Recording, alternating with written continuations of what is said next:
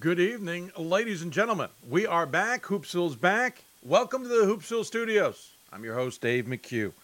Welcome into the show. A little bit of a rough start there. We hope to have bells and whistles. We were thinking about fireworks, maybe just some good old-fashioned excitement, but it wasn't to be today. But nonetheless, we are back on the air for what is officially, I believe, our 19th season. We reserve the right to go back and change our minds on what may or may not have actually be our 19th season or something else or whatever the case may be. We just reserve our rights. Change that to another year once we go through our archives and realize, oh, we forgot a few things. I'm your host, Dave McHugh. Welcome into the NABC studios. Want to thank our partners also at the WBCA and, of course, Blue Frame Technology. It was a strange 18th season full of very few shows, but we did shows. We are back for our 19th season, and I'm thrilled to say that. If you want to interact with us, you can do so on Twitter at D3Hoopsville or use the hashtag Hoopsville. You can email us, hoopsville at d3sports.com, and you can join us on Facebook at facebook.com/hoopsville. We have all of those avenues available. We have them up and running on our computers. And we will do our best to answer questions when we see them and all of that fun stuff. Obviously, the basketball season in Division III is underway. We will certainly discuss that when we get the opportunity as well, and plenty more. We'll also talk to plenty of coaches as well, and lots of other things to dive into. We've got a computer that has not fully ever been tested under these conditions. We rebuilt it just after the pandemic slammed into us. We were hoping to give it a good test today. That won't happen, but we will we'll give it a good test this season.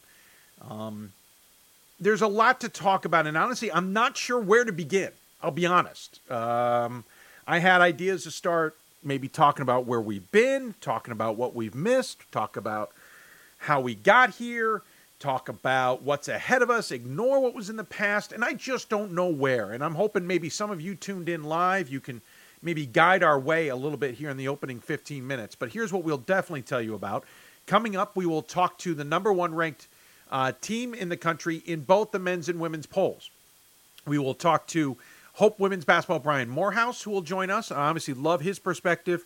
Brian, one of the unique individuals who is emailed, text, or called me in the middle of a show and said, oh, hey, by the way, would you like me on the show to talk? He did that, remember, when everything came crashing to an end back in 2020. We'll have Brian on the show because his Hope women's basketball team is number one in all the land. We'll also talk to Gordon Mann to get a sense of what does that mean. He has an idea on one conference we should be keeping an eye on, or I'm sorry, one region we should be keeping an eye on. And oh, by the way, we have new regions. Warning you all now. Also, let's see. What else do we have to talk about? Number one, men's basketball will be on the show. We will talk to Randolph-Macon's men's basketball, Josh Merkel, who I know has been making the rounds, and suddenly people have noticed Division III, including the NCAA. Josh has probably got his voice worn out, and not from the basketball games this weekend. I have a feeling he's a little worn out from the podcasts and broadcasts that he's been a part of, but we appreciate him taking the time to join us.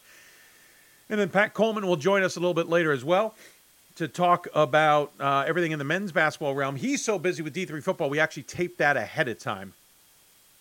You can see the studio is semi-okay. It's not perfect the way we wanted it, but we'll get into why in a minute, or later in the show for sure. But we've got some new jerseys. We look forward to hanging them. Heck, maybe by the end of the show, you might see a few up on the wall. We hope to have a new camera angle. We have a lot of hopes and dreams with this show for this season. We'll talk about that more at the end of the show. But in the meantime, lots to talk about. Basketball is already underway. It was a good Friday and a great Saturday and an even better Sunday. By the way, it took one game for Calvin Cheeks to break the all-division record for career steals. He did that on opening night, and now he'll look to just make that number an unachievable one in all of NCAA land. I don't remember what the number is technically. He had 13 steals in the game. Again, he has more than 450 now, I think. He's he's going to demolish the record that he only needed one game to break here. And so we'll look forward to seeing how that plays out. Wisconsin lacrosse off to a good start in men's basketball. Got a good win on opening night over Methodist, 73-50. Got another win on Saturday. Randolph-Macon, we'll talk to their head coach and talk about it, Buzz Anthony and all that. They got the win over Carnegie Mellon, 70-61 out of the gate. So good things. Hardin-Simmons played. Number 22, Milliken. This is on the women's side. Sorry, did not shift gears on you there appropriately. They had some good starts to the thing. ETBU, East Texas Baptist, who was number 2 in the preseason poll, had to go to overtime against Texas.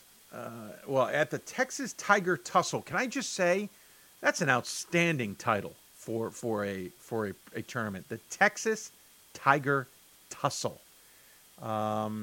But they needed overtime, by the way, to get that done. And then today had a battle. They may have lost. I need to double check that, actually. But they outlasted, ETBU outlasted Trinity, Texas, 76-70 in overtime.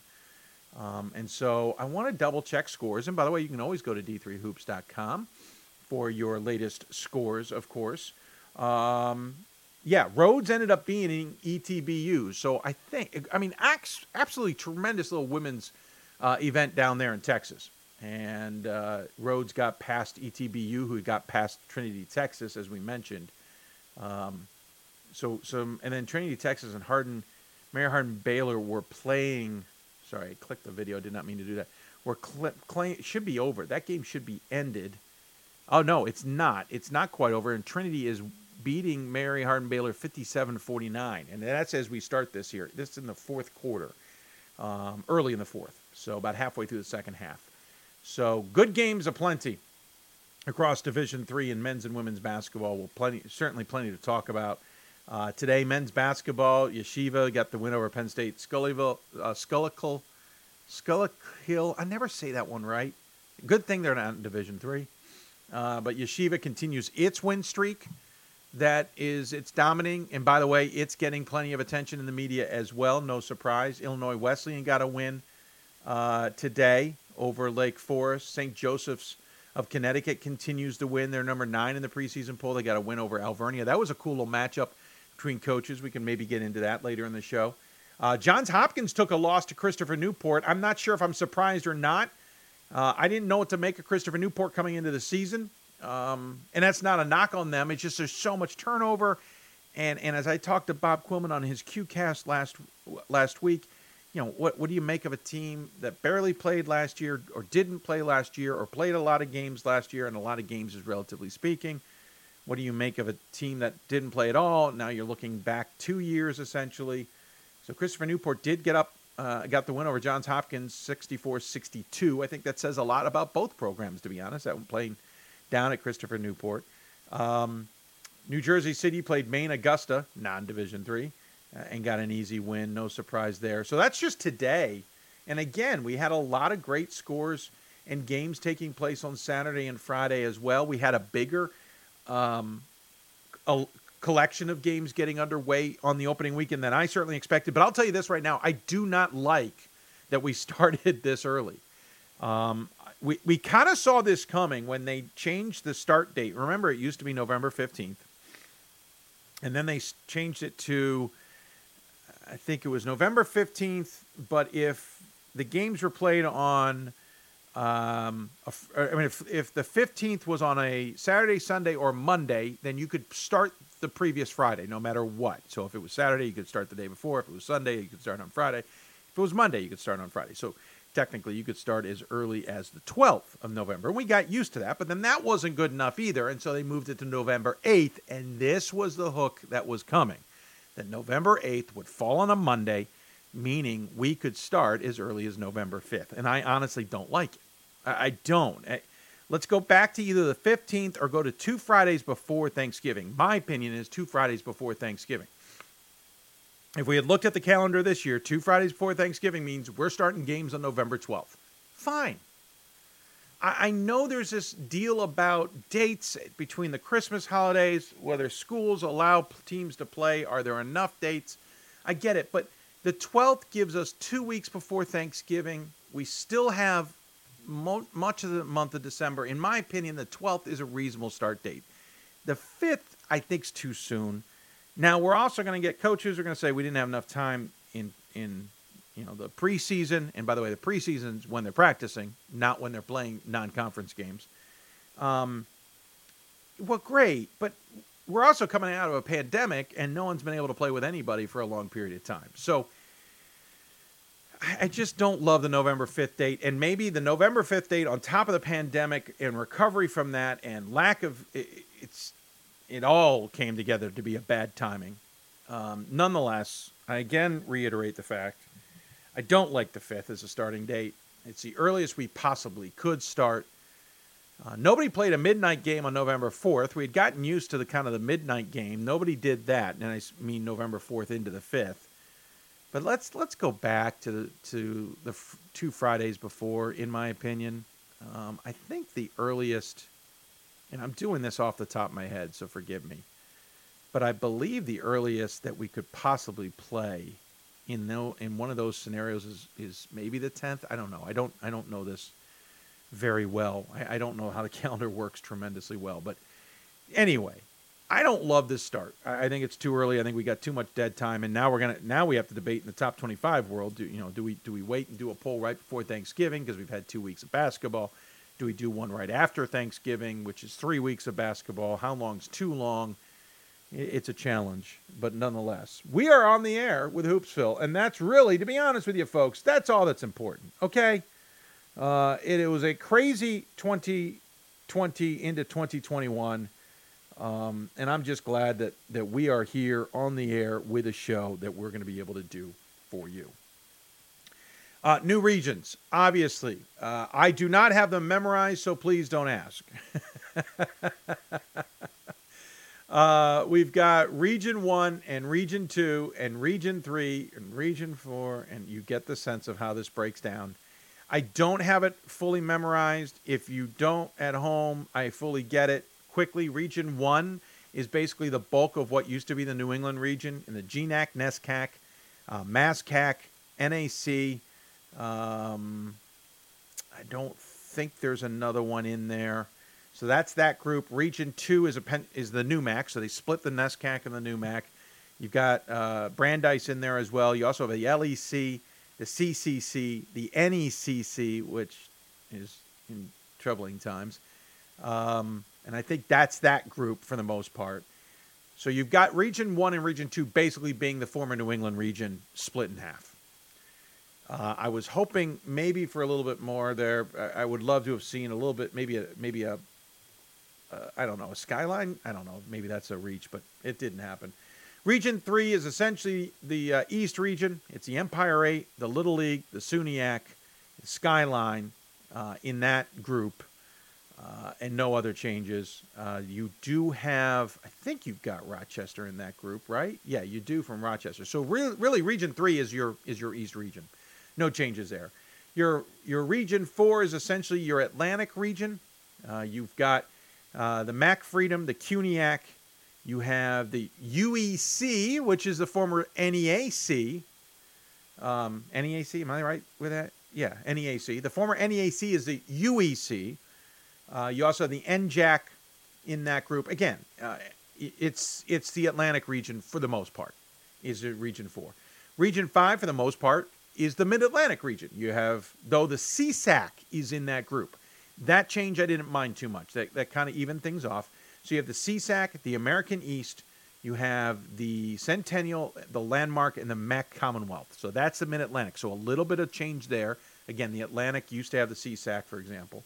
So that's a little change. Region 6 is the USA South, the SAA, the ODAC. You have some C2C schools in there like Christopher Newport, Mary Washington, etc. And I think that's it. So you have basically the southeast section of what used to be the South. So the eastern half of the South region. Region 7 is basically the former Great Lakes, the MIAA, the AMCC is in that group, the NCAC, the PAC, and the OAC in that group. So that's basically the Great Lakes as we've gotten used to it. Region 8 is essentially the old Central with some changes. You have the HCAC in there. You have the CCIW. Now, remember, the HCAC was Great Lakes. And they had been Central, then went Great Lakes. Now they're kind of back in the Central group. So it's HCAC, CCIW, NACC, and SLIAC with the UAAs in there in Chicago and Wash U. And then you jump into Region 9. That's now where the WIAC is with the MIAC. So the MIAC, the Midwest Conference, the UMAC, the ARC, the American River, whatever, and the WIAC. So that's now. So the WIAC left the Central and went into this, what was part of the West region, and then you get Region 10, and now you take the West and part of the Southwest and put them together. You get the SCAC, the ASC, the SCIAC, the Northwest Conference, and that makes up Region 10. So honestly, I like it. Don't love it. I mean, I'd love some minor changes, but we talked about that a long time ago. But those are your 10 regions. We don't have names for them, so they're the 10 regions. I guess you could call them New England East, New England West, East, Atlantic, Mid-Atlantic, Southeast, Great Lakes, Central, Northern Midwest, and Southwest West. Those would be my names off the top of my head. Anyway, lots to deal with this season. Lots to talk about. Later in the show, we're going to tell you about how our November in Hoopsville is going to be a little bit different than we originally planned. We'll also talk about what our game plan is for the rest of the first half of the season, and then the second half of the season. We'll also talk about how we hope to do things a little differently and what we've considered doing. Talk about our broadcast partners and all of that. We'll also talk about, again, the big plan for the next few weeks, which is the biggest part of this. Also coming up, we'll talk to Brian Morehouse, as we've mentioned. We'll talk to Josh Merkel, also Gordon Mann and Pat Coleman. Not in that order. The order is Brian Morehouse from Hope, Gordon Mann from D3 Hoops, Josh Merkel from Randolph-Macon, followed by Pat Coleman, and then I wrap things up here on the show. We'll take a break. Honestly, you might get some dead air as we just kind of line some things up here. We don't have all of our pieces together, and it's also because we were planning on doing something different with the way we broadcasted things, but c'est la vie, as they say. But stick with us. We'll take a break. When we come back, we'll hear from Brian Morehouse and look forward to chatting with him. Coming up, you're listening to Hoopsville, presented by D3Hoops.com from the WBCA NABC studios. More from the show when we return.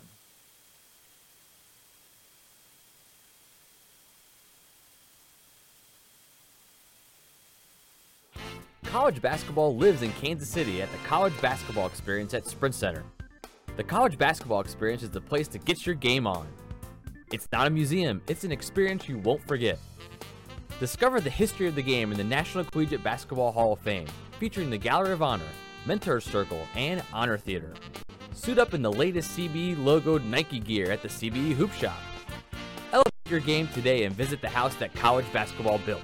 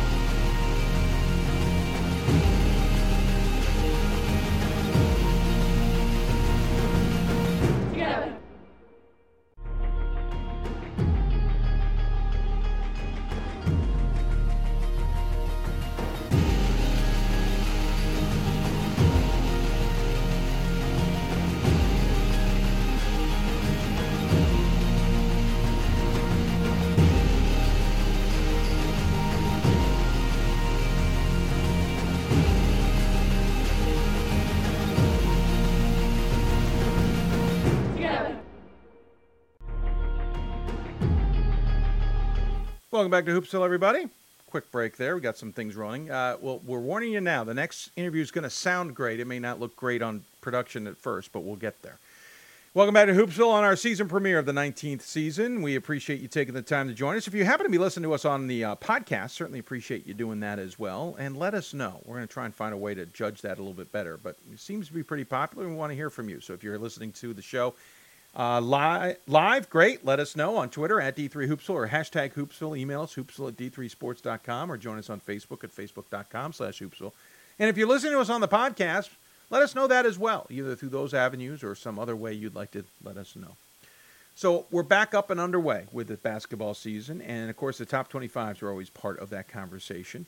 And when you look at the top 25s this season, I don't think you would be overly shocked to see the women's team be the number one, being Hope. Maybe the more surprising thing is we just don't know about everybody else, especially a team like they usually battle in Amherst, sitting down at number 16. Joining us, as a tradition, by the way, I should say, right out of the gate, we always get the number one teams on our shows because that's who we're curious about. So joining us on the Blue Frame Technology Hoopsville hotline with a rather unique picture of myself, it is Brian Morehouse. Sir, welcome to the show. Thank you. You look great. We're going to fix that picture. Everybody can see of me right now from about many years ago. How are you? And more importantly, I'm glad to see you smiling because I know you and I have had lots of chats on air and off air. This has been a grind for the last few years. It has, but who can't smile at the start of a basketball season? I mean, if you can't be excited about the start of a new season, in particular after what everyone in the nation went through, whether they played 5 games last year, no games, or some people played 20. It's just good to have some degree of normalcy back, and basketball is back. We hope that fans will be in the stands, and it's time to get this thing rolling. It's going to be fun. Yeah, I agree with you entirely. The excitement is the best part. Listen, I'm not overly shocked that you're number one, but I think a lot of people were sitting here wondering who would you guys bring back? Because you had an incredible core, Brian, last year that maybe it's a saying that I've only heard. I don't know where I got it, but it got COVID screwed in a sense because they had an opportunity to do something special, not only in 1920, but 2021, and it didn't materialize. The season didn't take place. You guys certainly tried to give them as many of an opportunity as possible. Because you, honestly, Brian, if I got this right, you didn't think your core would be able to necessarily return. Am I right? No, we count me as one of the most surprised people in the United States that some of our core came back because we had some conversations in even September, October, November, revisited it in January, and we just didn't have interest from our players. I had 2 nurses. They were already had job offers. I had a couple of engineers. They already had job offers. Kennedy was in social work program and had been accepted into like 3 or 4 master's programs, including Baylor and Michigan. Sydney had opportunities to go to PA and PT school. Olivia was into her dream school for grad school in the University of Michigan for engineering. And there just wasn't, it wasn't going to happen. And as we got closer to the end, without conversations with me, they made the decision individually, each alone, that they wanted a more normal last season, and they wanted an opportunity to play a final game, whether that was a win or a loss. They wanted that opportunity, and due to the NCAA and some changes that they made in credit hours and things like that, they were able to make it happen financially. So I'm a better coach in November of 2021 because we've got some really good players coming back to go with some players that were already set to return. Yeah, those are some really tough decisions. And listen, you are not the only one. I mean, this is Division III after all. We expect this. I made a comment recently that, I do a lot of work with Navy. They know they don't get that repeat year. There's a lot of schools that the NESCAC's a great example, and why I kind of brought up Amherst. You aren't going to get those student athletes who necessarily can come back. to some degree, you're a bit lucky here that this core decided to figure out how to make that happen. I applaud them. I absolutely applaud them. But I'm sure you would have been just as not surprised if they had said, Coach, thanks, but I got to move on. No, once they came in individually, they didn't come in all three. They came in not even knowing each other was going to come in and talk to me. And I really laid out 3 or 4 things that I felt needed to happen for me to be okay with them coming back. And first of all, they needed to be okay in coming back, regardless of what the final experience was. It can't just be, it was a good decision if we get to a Final Four. And, I wish I wouldn't have done that if it's something short of that. So that was one. I felt like the academic piece needed to be done with integrity. They were taking classes that would help them moving forward, and they were all able to take that, getting another minor in most cases. So that was the other one. And then I said, you have to be able to come back and be okay with hanging out with 17-year-olds. I mean, that's a big difference in age when you get to be a senior and a freshman comes in. Now you add another year on, and you got to be all in for the whole experience. You can't just pick and choose and want to play the games. So I laid out 3 or 4 things to each of them, and I said, you need to go back home. You need to think about it. And if you can answer yes to those, then I want you to return like you want to. But if you can't, I'm going to have to take a pass, because I only want you if you're all in for the whole experience. And it's fair not only for you, but it's fair for your other students. And I'm kind of curious, because this is the other twist that we're going to see, Brian, for much of the next few years, honestly. You've got recruiting classes coming in, and you've got student athletes who are still there who wouldn't normally have rotated off by this point. So you're recruiting with the idea that you're not losing people when normally you are. And you got recruits coming in thinking there's going to be a spot, and maybe there isn't. How's that balancing act? There were some interesting conversations for sure. And I think the great thing about our recruiting class this year, and the one that we have coming in the upcoming year, is it's been done with a great deal of integrity. And we've laid out all the different options for those families and the student athlete. And not one player blinked when they heard that we had 3 kids coming back. They were all still fired up because they want to go to Hope, bottom line. And I know our basketball program is very appealing, but the number one thing they want to do is they want a Hope College education, and they would like basketball to be a part of that. But that is not the sole reason that they're coming, and that makes me feel really good about our recruiting process. No, and that certainly says a lot. The challenge, of course, I hear from a lot of coaches too, is as much as you got this core back, and you did play games last year, of course, but you didn't get to practice like you normally did, and you didn't get the normal time that you normally do, and you haven't had the time in the last 18 months that you normally get with coaches or with players. As much as the core's back, are you finding in the early weeks here before you play a game that it's still a little rough around the edges? Yeah. It helps to have experience. Sure. So, we're very fortunate from that standpoint. And I mean, I'm not going to complain. We played some games last year. We had some practices. I mean, I talked to some of my colleagues, friends at Chicago and Wash U and Tufts and places like that. Come on. Like, I should just be grateful for what we did have. Sure. And if there is any rust, it pales in comparison to the experience that many had last year. So no complaints by me, and just a true feeling that I'm just excited that hopefully, God willing, knock on wood, that we will have a normal season with no interruptions. Normal-ish, I would call it. Yeah, compared to what we're used to, maybe not the same, but compared to what we've been through, certainly better. Sure. Hey, listen, I know you love the DeVos Center, and for those watching on the show, or whether live or archived, you've got a great backdrop. No, that entire crowd is not listening to this interview at this time. I don't think we'd hear you if it was. But I know your love is strong, but your love's almost insane here, sir.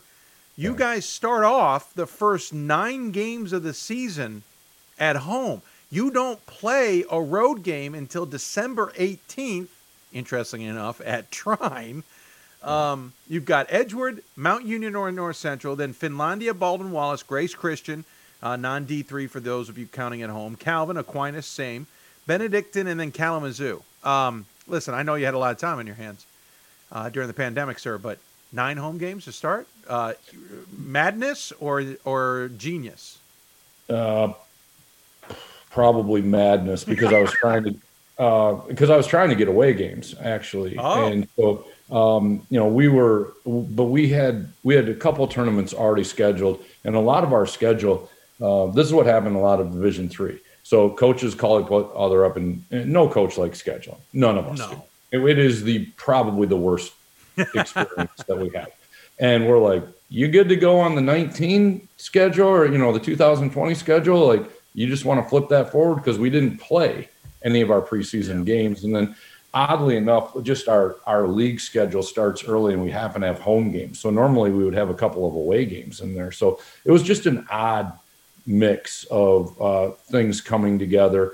Teams owed us a game. And so, it just happened.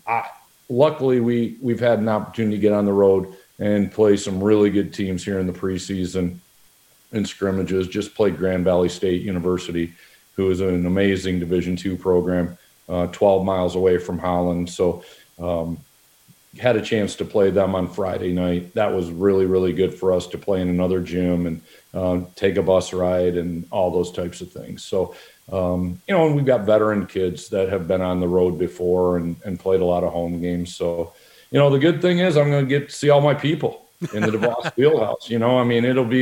It'll be a hug fest. We had an exhibition and had over 1,000 some people at our exhibition 9 days ago. And it was awesome looking up into the stands, seeing people sitting in their normal seats, and heck, it felt half normal. So it was just good to get people in the stands, and been a great fall at Hope College athletically. And I just know that we're going to have a lot of students at our games. So I'm just looking forward to having people in the gym and feeling that energy. Sure. Can't blame you a bit. Of course, the back end of it, you'll pay for it a little bit. You are going on the road for games in Orlando, as you guys have started to do there in the end of December. But of course, February will be very bare of DeVos games unless you guys are playing conference tournament games at home. Speaking of which, what are you expecting from the season? You've got a good mix here of some challenging opponents, at least on paper, that jump out at me. Even Baldwin Wallace, of course, Calvin. You're going to have Trine. You're going to have the conference that's going to give you a hard time for sure. Benedictine looks like it could be a good game. You got a couple there with Grace Christian and Aquinas, obviously, that we may be talking about for different reasons down the end. But Mount Union or North Central? I mean, that's an interesting what-if game. What are you expecting to see out of this schedule? What could it give you guys as you work your way towards, the middle to the end of the season? Well, the OAC must be pretty dang good, because I watched some video today on a couple teams, and getting nervous.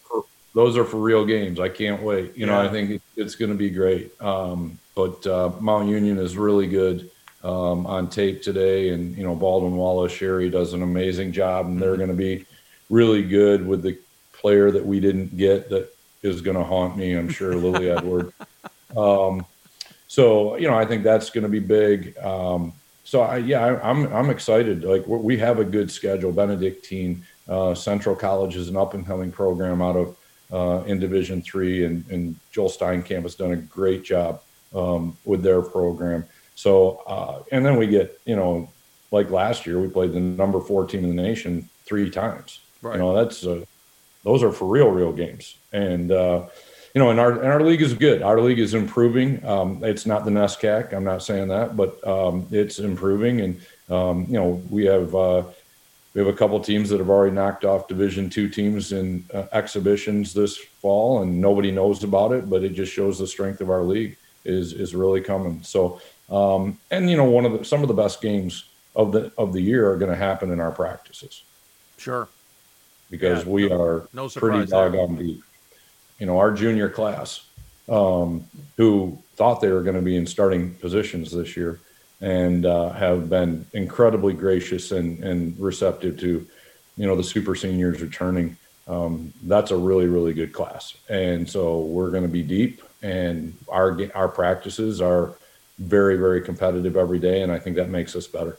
Yeah, you certainly have a whole host of seniors and juniors, and it's interesting, that dynamic. Of course, it has to do with the bedrock that you guys put together, and you're leaning on certainly at this point. I hate to use this cliche, but is there a mission here? Is it that we did get screwed out of something in 2020, we got screwed out of it again in 2021, and we want to go get it accomplished? Because I think a lot of people would, but is it more legit with what you guys had at the table? I like to paint stories, to my team, and it would be like trying to make a paella in like 15 minutes, right? Yeah. If you do that, it's not going to taste good. It'd be like trying to get through. It'd be like trying to fly over Yellowstone and saying like, "Oh, I had a great experience and I experienced Yellowstone," versus, getting on the Snake River and on an aqua patio and floating it, all the way through. You better be in it for the journey, because if this is all about a mission of an ending in late February and early March, I think that that's fraught with danger, honestly. And, I get to go to, practice is fun. And 26 years, I've thought practice is fun, probably a lot more fun than I think my players probably think it is. But, I think that I am in it for the journey, and I would certainly like the end to end in a really good way. Sure. Hopefully we can get to a Final Four or something like that. But man, as I told my super seniors and my seniors, you're missing out on the relational piece and the everyday grind and just laughing at practice on silly things that Coach Morehouse says and does, and just making memories. Like, we just went to my parents' house for a team bonding thing, about 30 hours worth of team bonding, and that's important to me, because if it's only about the games, I think you lose a lot of opportunities to teach the women in our program about life and how to go through a process to get to a goal. And for me, if that's what a mission is, it's going through the process to try to reach an end goal, then yes, we're on a mission. But I think that we're on the same mission I hope every other team in Division III is on, in that they're trying to make it an incredible experience for their student athletes, where they're making memories, learning gifts and things like that. And, just having that experience. So I love the journey. My associate head coach, Courtney Cuss, often reminds me that we also have to throw out big time goals so that we know where we're headed, because I'm a process guy and she's a end goal person. Sure. And, but we've come up with a nice mix. Thank goodness she's with me. I think she's the best in the nation, but, I think that she has been incredible to help me learn how to enjoy the process while also talking about big goals and not being afraid of it. It's certainly fascinating to chat with you. I love getting your perspective on those things, and I love hearing your insight on things. Of course, I also love chatting with you behind the scenes when I get just a wee bit more. But all of it certainly rounds out what makes it so interesting. Of course, you also have a leadership role in it. And I wanted to get to that in the conference before we let you go. The leadership role, kind of what's been kind of coming off of what you're talking about there within the WBCA. You're kind of also trying to help other coaches get through all of this, or deal with what you're hurdling with, or whatever the case may be. That's on top of everything else too, is it not? Yeah,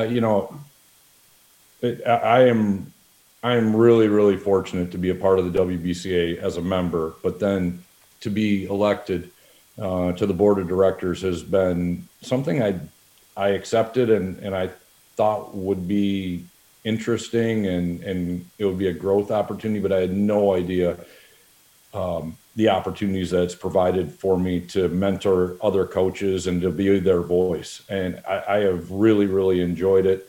There have been some tough conversations along the way, but it's been great that we have a president in Danielle Donahue who is so receptive and so positive and wants to be a part of the Division III experience. She is not about, hey, Division I is, that's all I've got. That's what I need to focus on. She has been a torchbearer for us and has been incredible for the Division III level.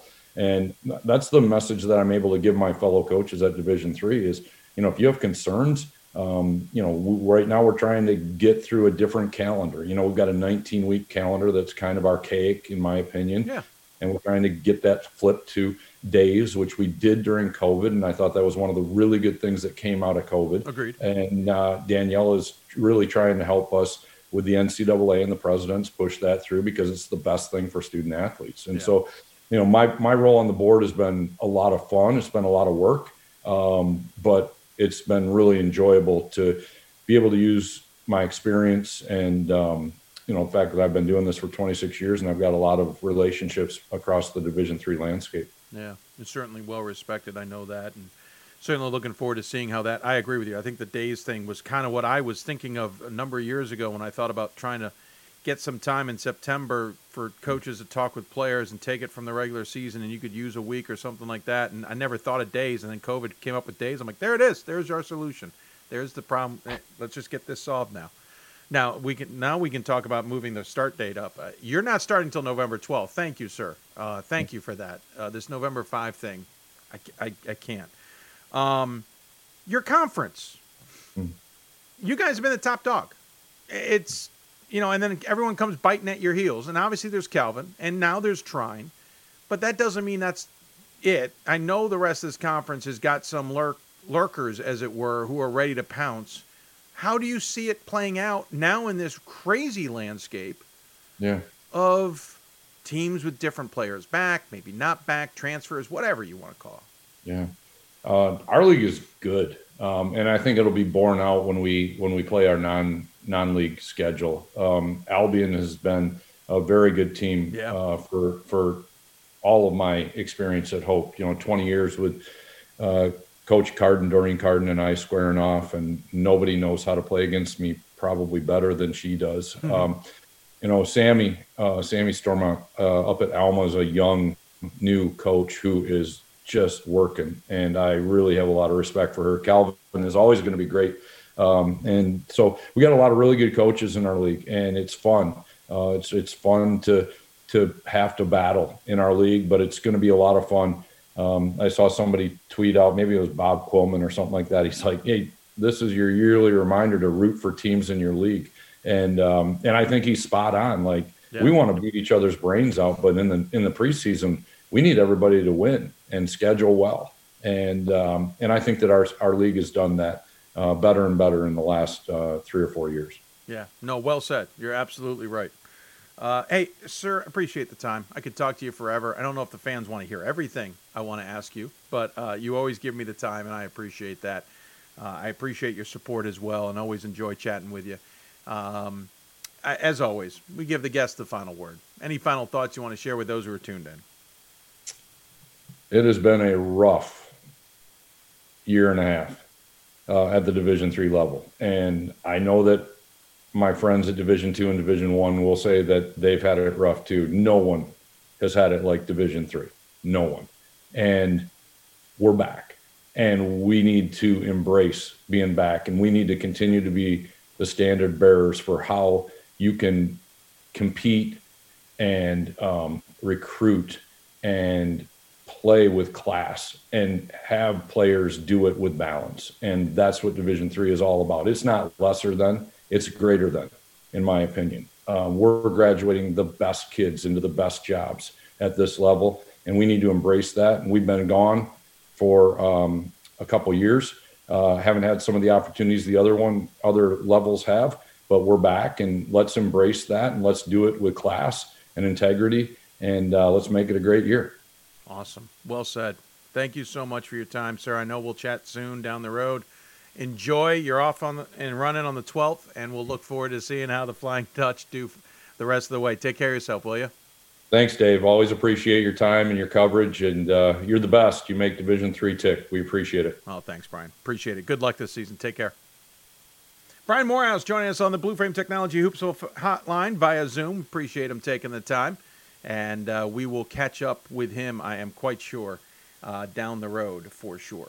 We'll take another break. When we come back, Gordon Mann maybe breaks down what some of Brian says, but also has a few thoughts of himself on how women's basketball in Division III is going to play out this season. You're listening to Hoopsville, presented by D3Hoops.com from the WBCA and ABC studios. Back with more Hoopsville when we return. My name is Marcus Walker. I was All-State, won a state championship, high school All-American, and played college and pro ball. I played because I love the game. I grind to be the best. I sweat because I put in work. I'm strong because I believe. When I want to bring it before game time, I come to the house that college basketball built, the CBE. No matter your skill, take it to another level. Elevate your game right here at the college basketball experience at Sprint Center. It's on us to stop sexual assault. In any way that we can. To get a friend home safe. To never blame the victim. It's on us. To stand up. To make our community safe for all. It's on us. It's on us to look out for each other at parties. It's on us. To be more than just a bystander. To step up and say something. It's on us. All of us. To stop sexual assault. Learn how and take the pledge at itsonus.org. College basketball lives in Kansas City at the College Basketball Experience at Sprint Center. The College Basketball Experience is the place to get your game on. It's not a museum, it's an experience you won't forget. Discover the history of the game in the National Collegiate Basketball Hall of Fame, featuring the Gallery of Honor, Mentor Circle, and Honor Theater. Suit up in the latest CBE logoed Nike gear at the CBE Hoop Shop. Elevate your game today and visit the house that college basketball built.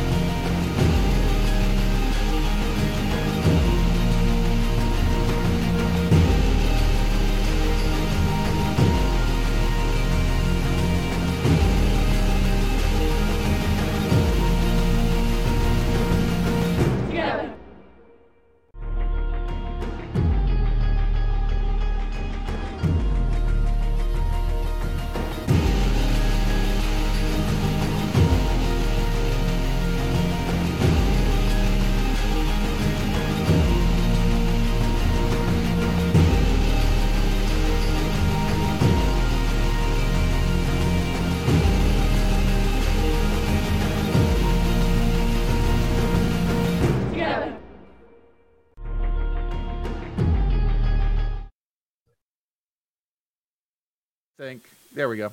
It's tech issues on the first night. I can't blame my son yet. That'll be the next show. Gordon, welcome in, bud. Good to see you.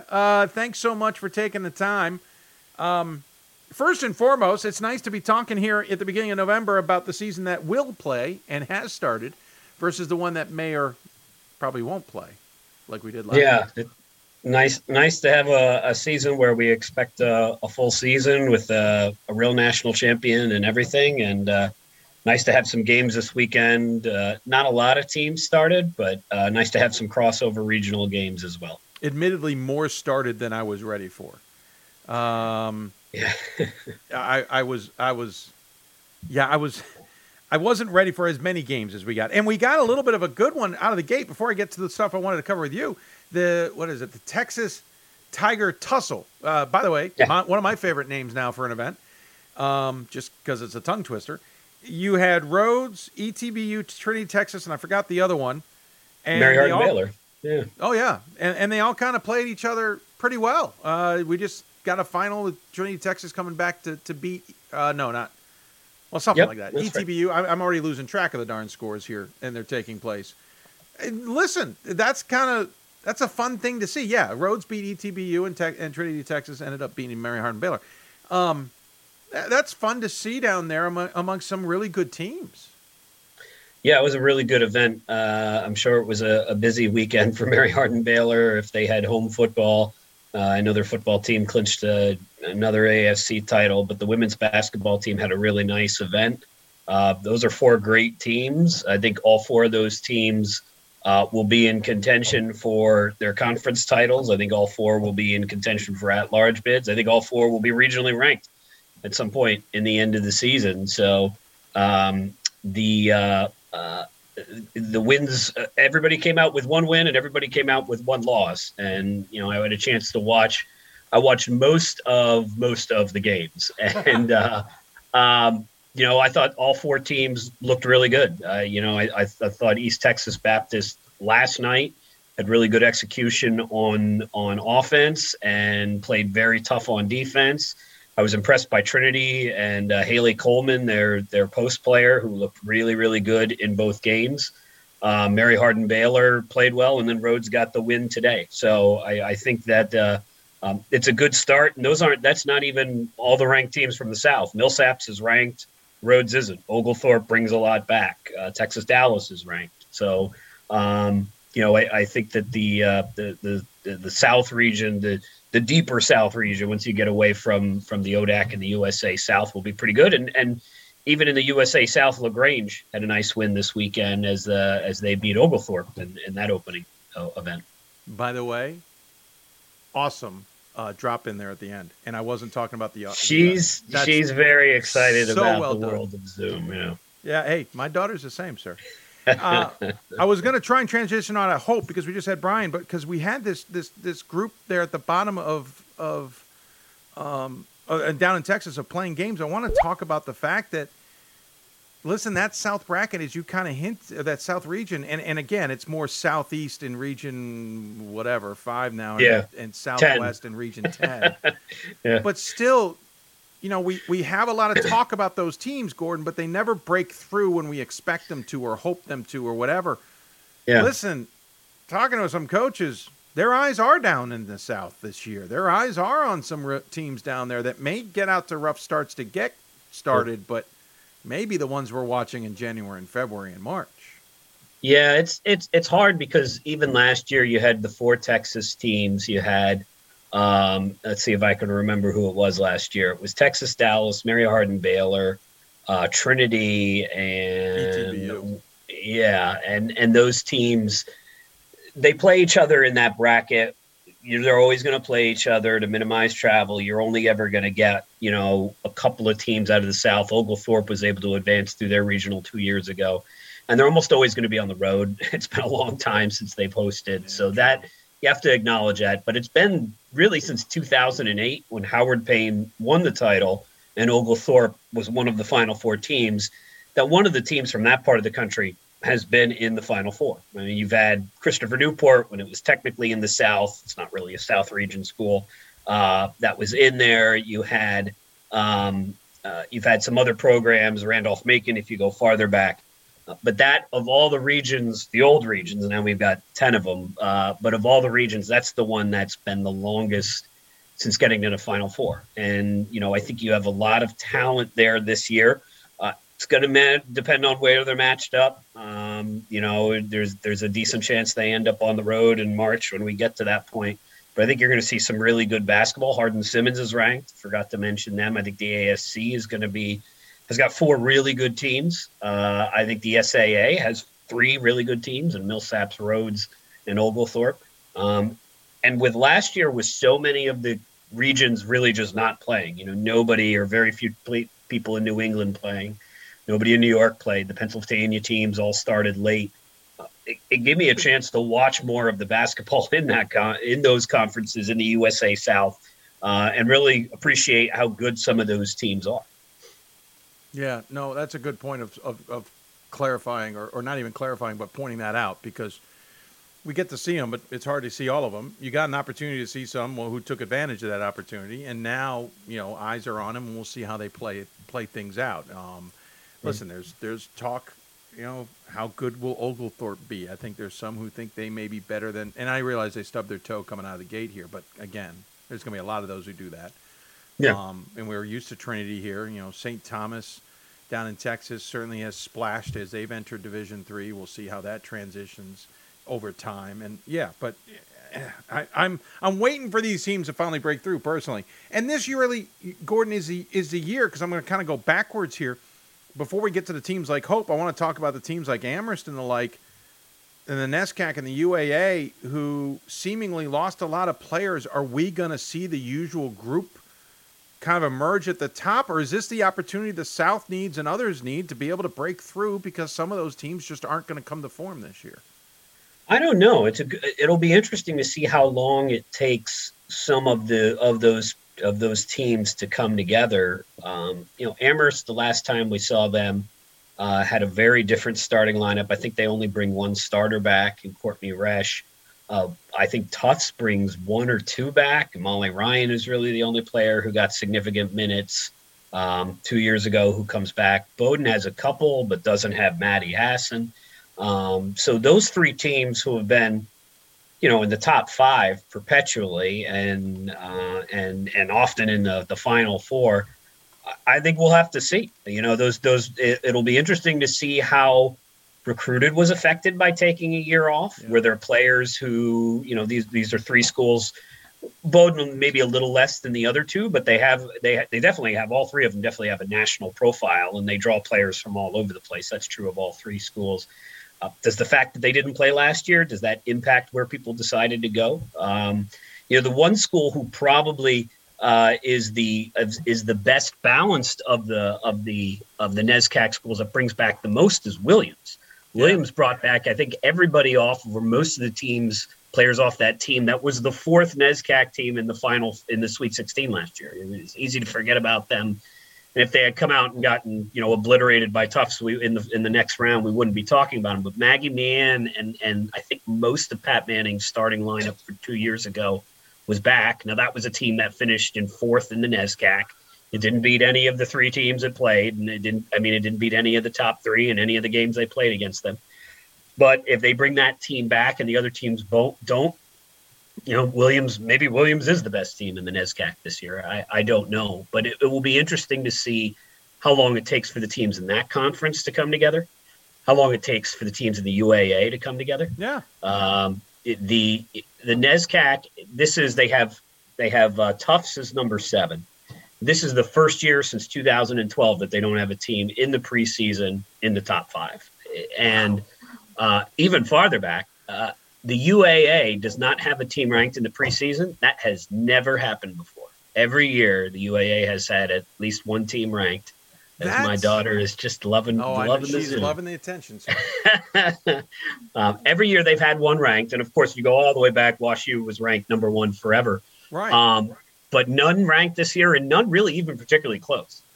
Chicago and NYU kind of split what was there of the UAA vote. And I think that's just voters just saying, I don't know. I don't know what you have back. I don't know what you have coming in. Fair. Those votes are largely votes out of faith or trust in those programs, and it's not even the head coach in Chicago's case because they've changed over. But it'll be interesting to see how long it takes for those teams to come together, because I think the only one who played last year was Rochester. Rochester got a couple of games in. Case Western and Carnegie Mellon got some exhibitions in. But it will be interesting to see how long those teams come together, and they traditionally all schedule pretty aggressively, so we'll find out fast. So Amherst opens. I think Amherst opens with Oglethorpe in its first weekend, and the WashU always plays, if not the first weekend, the second weekend in that tournament with DePaul, who played last year, and Illinois Wesleyan, who played last year. So, and Chicago, when I put their schedule in, Chicago seems to be on the non-conference schedule of every good team in the region. So if you are a good team within 300 miles of Chicago, you're probably playing them in non-conference. They just play everybody. So we'll see how long it takes those programs to come together. Do they, the Centennial teams didn't play last year. They don't really have a team that would have that kind of national profile.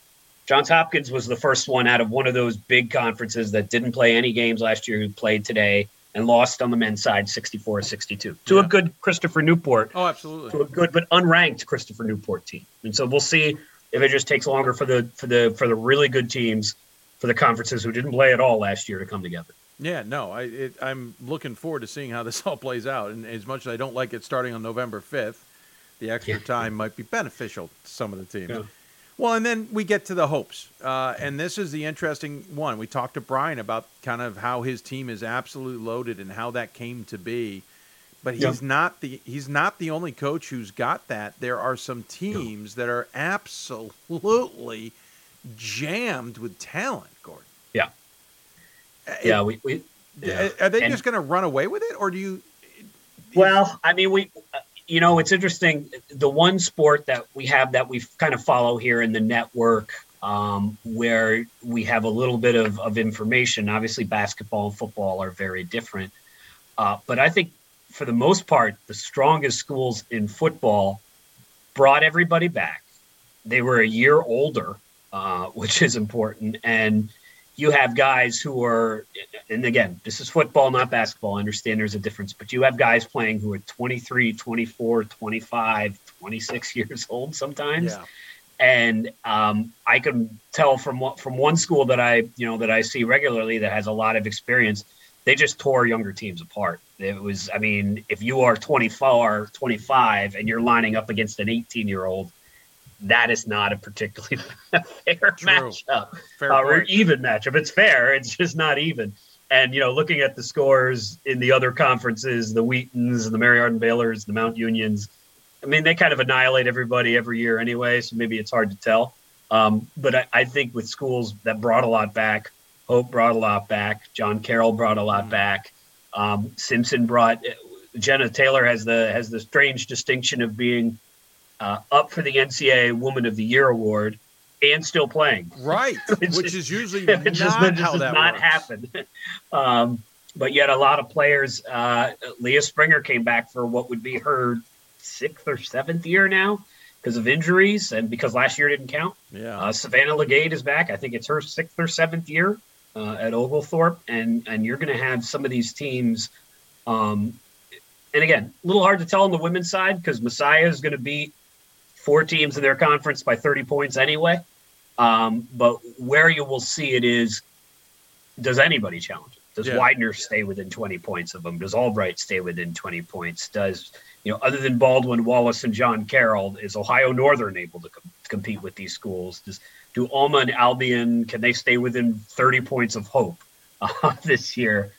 Or do those teams just absolutely crush everybody in their path until they see each other sometime in March? Yeah. I think it has a potential of being a topsy-turvy women's year, only because there are so many question marks and unknowns and teams that are going to come together. And those juggernaut teams, because of the talent back, I certainly expecting them to be good. I don't expect them to necessarily trip and fall. But at the same token, those juggernaut teams could also make this a very quiet season until we get to March. Yeah, I think that there's gonna be games.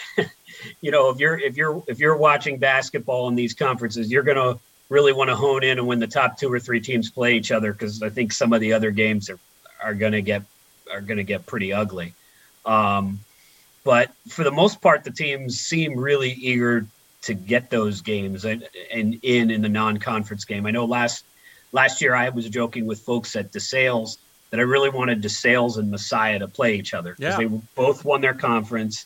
They were both undefeated. They're in the same corporation in the MAC. One's Freedom, one's Commonwealth. Neither team was really challenged at all. DeSales definitely not. Messiah not really either. And I wanted them to play each other so you could have had one MAC champion in a year where it would have been a natural old school, sir. One game playoff. didn't happen last year, but probably will this year. They're both an event. They could end up playing each other this year. Scranton always schedules aggressively. They're going to play Baldwin Wallace. The teams seem eager to play those crossover games that they couldn't get. I think that you'll get some really interesting games at the beginning of the year, like we had with the Texas event. You'll get some really interesting games at the end of the year, and we may have to kind of go off the beaten path a little bit to follow some of the other conferences. Sure. Although I think the CCIW will be very good. I think that will be a very entertaining conference. Illinois Wesleyan did lose basically the player of the year in Kendall Sosa, but Maya Smith always recruits well. Wheaton brings a lot back. I really like what Millikan has. I have them much higher on my ballot than they are in the poll. North Park is pretty good. So that's a conference that will be very entertaining. The WIAC will be very entertaining. I think the Northwest Conference will have a bunch of good teams. Those are the conferences, the NESCAC, of course, where you look forward to getting into conference play. Oh, absolutely. Hey, sir, I could talk to you forever. I know you're busy. I know we don't want to ruin all of our coverage for the rest of the season right here tonight. There's more we could talk about later. So I'll let you go on that. But thanks for giving us at least a little bit of a taste of what we can expect this season. We'll get you on later in the season, certainly, to get to reassess, as it were, as we get moving along. But as always, we give the guests the final word. Any final thoughts you want to share with those tuned in? Oh, it's just nice to be back. Ryan and I had recorded something for the Patreon group talking about the All-Americans, and it was just nice to start a season where you feel like there will be some resolution at the end. Yeah. I mean, it's especially true on the women's side. A lot of the games aren't very close. The biggest games are the crossover games, and of course, even bigger, the ones at the end of the season. It's not much fun if you're Marietta or Muskingum and you're on the other side of John Carroll, stomping you into the court for, whatever it is, 40 minutes. But it will be nice for the rest of us, and nice to see some of these players like Nicole Heffington and Jenna Taylor and Leah Springer and Kennedy Schoonveld and Hannah Geisfeld and all these players who came back for one more year to see how it really ends, so that they don't spend the rest of their life wondering, I wonder what would have happened if I got a chance to play out that last year. Yeah, no, good point. Very good point. I'm looking forward to that as well. Hey, take care of yourself. Look forward to chatting with you down the road, and we'll talk soon. All right, take care. He is Gordon Mann. He is senior editor of D3Hoops.com. Appreciate his time, as always. When we come back, Randolph-Macon men's basketball under the spotlight. We'll talk to Josh Merkel about his squad. Coming up on the men's side, their preseason number one, the D3Hoops.com Top 25. You're listening to Hoops Open by D3Hoops.com from the NABC studios. Back with more after this.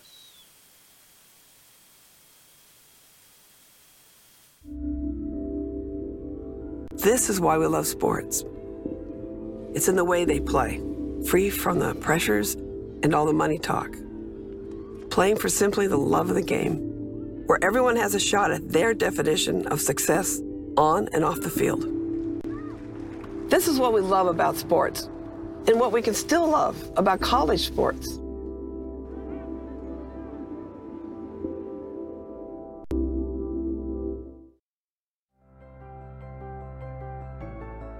It's on us. It's on all of us. And it's time to act now. It's on us to start the change. It's on us to be the change. It's on us. It's on Division III. It's on all of us to stop sexual assault.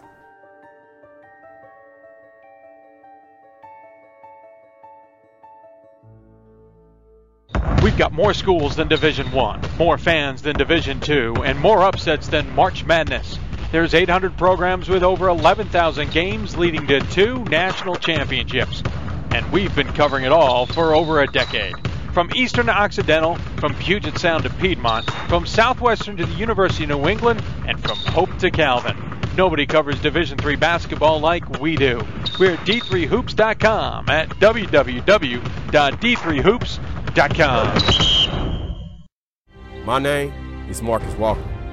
I was All-State, won a state championship, a high school All-American, and played college and pro ball. I played because I love the game. I grind to be the best. I sweat because I put in work. I'm strong because I believe. When I want to bring it before game time, I come to the house that college basketball built, the CBE. No matter your skill, take it to another level. Elevate your game right here at the College Basketball Experience at Sprint Center. My name is Marcus Walker. I was All-State, won a state championship, a high school All-American, and played college and pro ball. I played because I love the game. I grind to be the best. I sweat because I put in work. I'm strong because I believe. When I want to bring it before game time, I come to the house that college basketball built, the CBE. No matter your skill, take it to another level. Elevate your game right here at the College Basketball Experience at Sprint Center. Good evening, ladies and gentlemen. Welcome back to Hoopsville as we continue to roll along here on the show. If you've got questions for us, you can tweet us at D3Hoopsville or hashtag Hoopsville. Email us hoopsville@d3hoops.com or join us on Facebook. Facebook.com/Hoopsville. That's Hoopsville@d3sports.com. I keep saying that, even though it's been several years since we changed it, but that's how that runs. We'll be having, who we hope, Josh Merkel from Randolph-Macon here coming up shortly. We're running a little bit behind, so we want to make sure he's good to go to join us. Again, thanks to Gordon coming on the show and chatting about the team or about what he sees in women's basketball. Again, I really do think we're going to see a little bit more of a topsy-turvy season than we normally are used to. The trick is, again, those top-heavy teams, and this is true on the men's side as well, makes it just that much of a question mark. Of course, on the men's side, we've seen so much parity going into what was that year that got ended, 2019, 2020. The parity was insane. The bracket was insane. Awesome. The Final Four, or the Elite Eight Final Four, was going to be terrific. The game in Atlanta was most likely going to be terrific. There was nothing wrong about any of it. It all looked great. We just didn't know how it was going to play out. And you then get the pandemic, and we come in, and I assume the parity will be the same on the men's side. But it is teams that have brought back a lot of that talent that would have either graduated or not transferred, or, pick an option, versus teams that did lose talent, especially out of the UAA and the NESCAC, because those student athletes do have other things to do. I was calling a Navy game in women's soccer, and one of the players' names looked familiar, and I looked at her roster information for Navy, and it said that her brother had played for, I think it was Tufts men's soccer. And I went, wait, that's why I know the name. And I went and checked. I said, well, wait a minute, he should have eligibility left. So I went and double checked things, and I was right. He had 3 years that he had played. And he'd been part of that championship game that I had called back in 2019. And I thought to myself, well, he should be back this year, right? Because yes, last year they missed out, but he probably knew that was coming. Take a gap year or take a grad year, whatever the case. No, he's done. He's done. He's not playing for a championship this year. He's not on that Tufts team. So 3 years and he's done. Now, Tufts is still a pretty good soccer team. But those are some factors that some just have that aren't involved with being able to continue playing. And so it's great to see some of these players back. They have made some tough decisions to do this. And I'm glad to see it happen for them. Whereas for some others, they had to make the tough decision to move on. And, some had jobs already lined up. Some can't afford to go to school any longer. Some can't stay at the school they're at because they may not have the graduate program that works. Thus, not worth the cost on top of that. So, listen, great to see it back. I'm happy to see it back. Things are good in that sense. But, it's certainly not easy. And it's going to be fascinating to watch this season, how it ends up playing out for a lot of student athletes who came back, but at the same time for the next few years, how this all plays out down the road. I'm looking forward to it. I really am.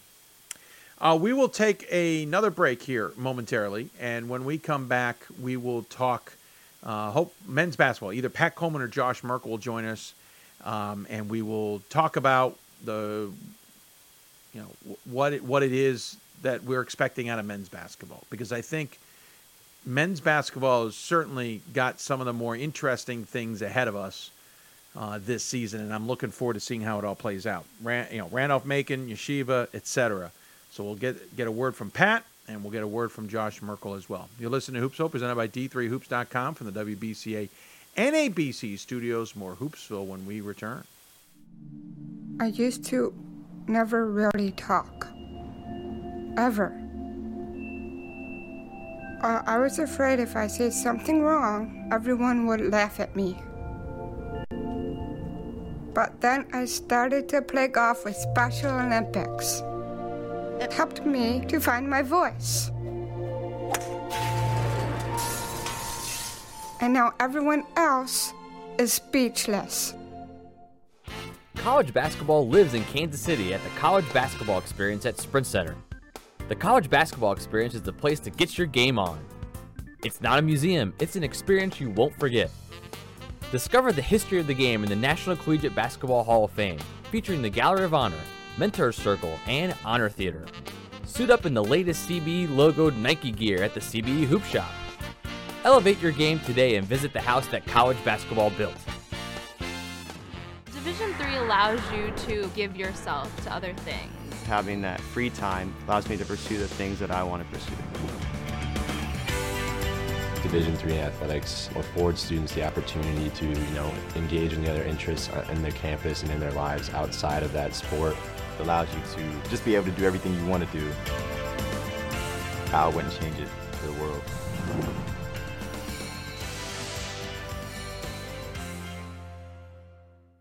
And welcome back to Hoopsville and the season premiere, as we are calling it the 19th season. I'm sure sometime in our future we'll find out we were wrong on that and we'll readjust accordingly. But we're cooking along here on the show. I want to thank everybody for tuning in. Of course, always NABC, WBCA, D3Hoops.com, Blue Frame Technology. We'll talk more about that at the end of the show as well. And thanks to Josh Merkel from Randolph-Macon for appearing.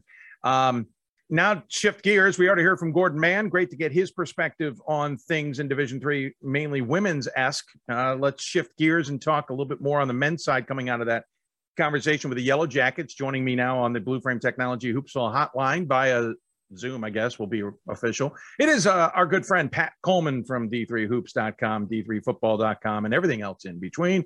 Pat, good to have you, bud. Thanks for taking the time and what I know is a busy time for you. Absolutely. Right. Obviously a super busy time, but it's just, to me, this is just like any other Zoom call I've had for the last 18 months or so. I just know you're not going to assign me any to-dos and I don't have to worry about, what the political ramifications are at my day job. So I'm perfectly happy to have this conversation. It's so much easier. There you go. I like how you think there, sir. I promise. No, by the ways. Right. At least not outside the question form. First and foremost, hey, man, basketball started. Now, I already gone into my little tangent earlier in the show about not liking when it started, but that's beside the point. The calendar is quirky and sometimes coaches are quirky, but at least we're started. And the first weekend's already proven to have more than I expected. Even when I looked at things, Pat, I knew we'd have some, decent stuff to talk about tonight, but I think there was more to talk about. And maybe it's because we're just not used to having this many games. It has been legitimately since February 2020. Yeah, exactly. It's just fun to log on and see a schedule with, 80 games, something like that, and know that is just ramping up. Like a normal Saturday is more, close to 180 to 200 games in just men's basketball. And then, that plus maybe a little bit more in women's basketball. It's just nice to see. So far, things are going all right. They went all right. So pretty much in the fall sports too, but the fall sports are outside, right? So, maybe things are a little bit more forgiving. So I'm super hopeful, if we continue to get like 95 to 97 to 98% of our games in any given day, I think we'll be pretty happy with how this season goes. No, I would agree. Off to a good start. And again, not expecting perfection this year. I think I'm geared up to know that we're going to get delays. We're going to get postponements and cancellations outside of weather, that other things will play a factor. I think the flu, even in my opinion, could play a factor just because I think people will be a little bit more gun shy more than anything, instead of just throwing a team out there. And I look back, Pat, and this is a quick aside, and it's one that's been in my head. Did Gettysburg women, when they tail spun at the end of the regular season in 2020, was that the flu? or was that COVID? And I only bring that up to say that's the kind of thing that I think will be a little bit different moving forward, that even a flu-like breakout in a team could kind of just put things on pause to make sure things are different. We're just going to be in a different time. And I don't think that's a problem necessarily no, either. I mean, absolutely.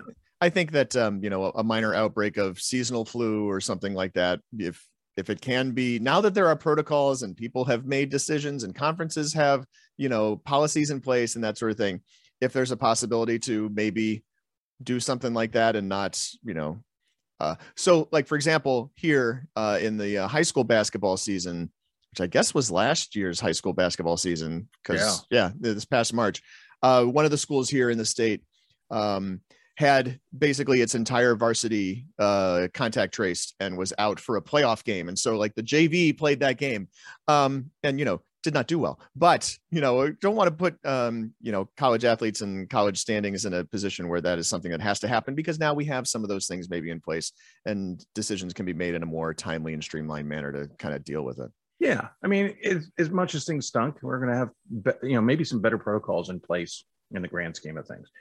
On the men's side, listen, when Bob invited me on his QCast earlier this week, top 25 came up and instantly I just kind of shivered. We joke about how tough it is to do the top 25, especially on the men's side. And I know the women's side this year especially was a little more difficult, but we always joke about it. We talk about how difficult it is. We talk about the challenges. Who are the best teams? Who are the top 25? Man, we didn't know what we were talking about until we hit this preseason top 25. This is ridiculous. All the rest, cake. I tell you, going through that spreadsheet and trying to figure out, first off, just who my 25 teams were going to be, and then try to put them in something resembling an order, and then try to figure out, or like the teams that didn't play at all last year, the Swarthmore being a real prime example, right? What do I do with that information? How do I balance that against, someone like Randolph-Macon that played about a dozen games, someone like Trine who played, and I think more like 18 or 20, someone like Mary Hardin-Baylor who essentially played a full season schedule. Right. It is preseason poll has always been a heavy mix of art and science. Yeah. And I felt like this year it was even more art because so one of the things we do is like we ask the schools to tell us who is back. How many points does this collective group account for compared to last year? Or is it compared to 2 years ago now, right? That's the question, is like, did you count last season as a real season? Well, we invited schools to kind of make that determination for themselves because we didn't want to make a hard and fast rule that say you had to play 9 games, let's say put a random number out there, had to play 9 games for it to be a legitimate season. We just kind of let schools determine that for themselves. So it's just, yeah, it's a mess. But all preseason polls are always messy, and this one will be no different. And I am still trying to hold fast to not having another regular season poll for 3 weeks. I know Gordon Mann is pushing me in women's basketball to maybe reconsider that. But it sounds like chalk held true on Saturday night. So that's super helpful as well for that poll. I just feel like we this year especially need more games under our belt. We do not want to have any of that anchoring bias tied to this super, super vague preseason poll. No, I agree with you. And I kind of get, it's quick aside. I understand Gordon's point too. There's a long stretch there, maybe right before Thanksgiving. I mean, what I haven't done is what I usually do is go count how many weeks we have, but that's a whole nother tangent we don't need to get into. And one of the things I've done in the past too is like figure out how many games are actually played in that week, like the week of Thanksgiving. They're not, obviously there are fewer, right? There's no games on Thanksgiving proper, right? And all those ones on Wednesday should not be played at all. Remember what a disaster that is. That's a as bad as it is amateur night out in the drinking establishments on that day before Thanksgiving. Almost all of those games on Wednesday and even the Tuesday before Thanksgiving are just like trap game, upset city, ripe for the picking. No, you're totally right. Unfortunately, yeah. I'm thinking about Turkey right now, and it's 3 weeks away. Yeah. And again, another reason I don't like the calendar this year. But trap games aplenty. But on top of that, Pat, listen, there's so many what ifs and unknowns and I've talked about it before. You look at a team like a Swarthmore who knew the year was going to be gone. So they took all gap years for the most part and being a little generic. And now they come back. Great. We know the power that they come back, though there's still some question marks anyway. But it's also been essentially 2 seasons. Like, can they gel like they did in the past with new players on top of that? Or a Trine, how much was it smoke and mirrors? And I'm not trying to pick on Trine. It's an easy example. Wheaton was another one I used on Bob's QCast. Was it timing that they played teams? Was it smoke and mirrors? And I'm not trying to take away from what they did last year. It's just that I don't know what to make of anything we saw last year. And then we're trying to extrapolate from 2 years ago on top of that. Yeah, exactly. I mean, you go back to the last full season of Trine, right? It was 16-12, 8-6 in the conference. And then last year in the shortened year, 17-1, 5-0. And I look at that, obviously it's 5-0 in the official conference standings, but all but about 3 of those games, including that season finale against Randolph-Macon, they were all against MIAA teams. And that's the other thing about using last year as an example, right? Mary Hardin Baylor had a really great year. But basically exclusively against teams in the ASC. Now, you might point out that that's not unusual, that the rest of their schedule is usually like that every other year also. But in, this specific case, there were just a lot of conferences that had little to no non-conference play. So how do you then really validate what that 17-1 means? Or for that matter, what the 12-0 or whatever it was for Randolph-Macon means? If you were to create an algorithm to try to predict these things, like if you were trying to Massey rating off of last year, I would just think weight last year as like 10% at best. I just don't know what to make of it. No, I agree. Was there anybody I don't want to single out anybody, but did you have a group that you felt comfortable with? Did you have a top 25 you felt most of a little bit was solid, or did you just have a cacophony of teams, a cornucopia of teams that you just didn't really know what to do with? Well, you're asking me this a couple of weeks after I posted, but since I have the voting software up because it's a D3 football voting day, I'm just going to go and here, as I'm stalling for real time, look at my ballot, which was filed on October 14th. And I've got your, I go right away. I mean, my number 2 team is someone who didn't play last year. My number 2 team is Emory. And I obviously big questions about that, right? But it's Macon, Emory, Yeshiva, and then, a bunch of teams that played, and then Swarthmore at 8, and then Hopkins at 10 and Tufts at 11. But it's just like, I basically, you and I have talked quite a bit about the times in the season where you throw out your existing poll and completely reevaluate and start from scratch. I am fairly certain that on November 28th, I will be doing that as well. And, the nice thing is that some of these teams have pretty big games between now and then. Like, we're going to see Emory play in some pretty significant games, I believe, before we vote again. And then shortly thereafter, eventually we will see Yeshiva play somebody who's nationally relevant. They're playing somebody that's a number 3 versus number 4 matchup on my ballot. It won't come until the end of December between Yeshiva and Illinois Wesleyan, but just kind of looking forward to those sorts of things. We will get a lot of this data. We will get these results. I don't know that necessarily it might be a while before we learn a whole lot about Swarthmore because they haven't even played yet. They'll play this weekend up at Scranton at that tournament, and hopefully they get to play Scranton. But man, there's not a lot on that schedule either that is something that's going to be a harbinger of national success, shall we say.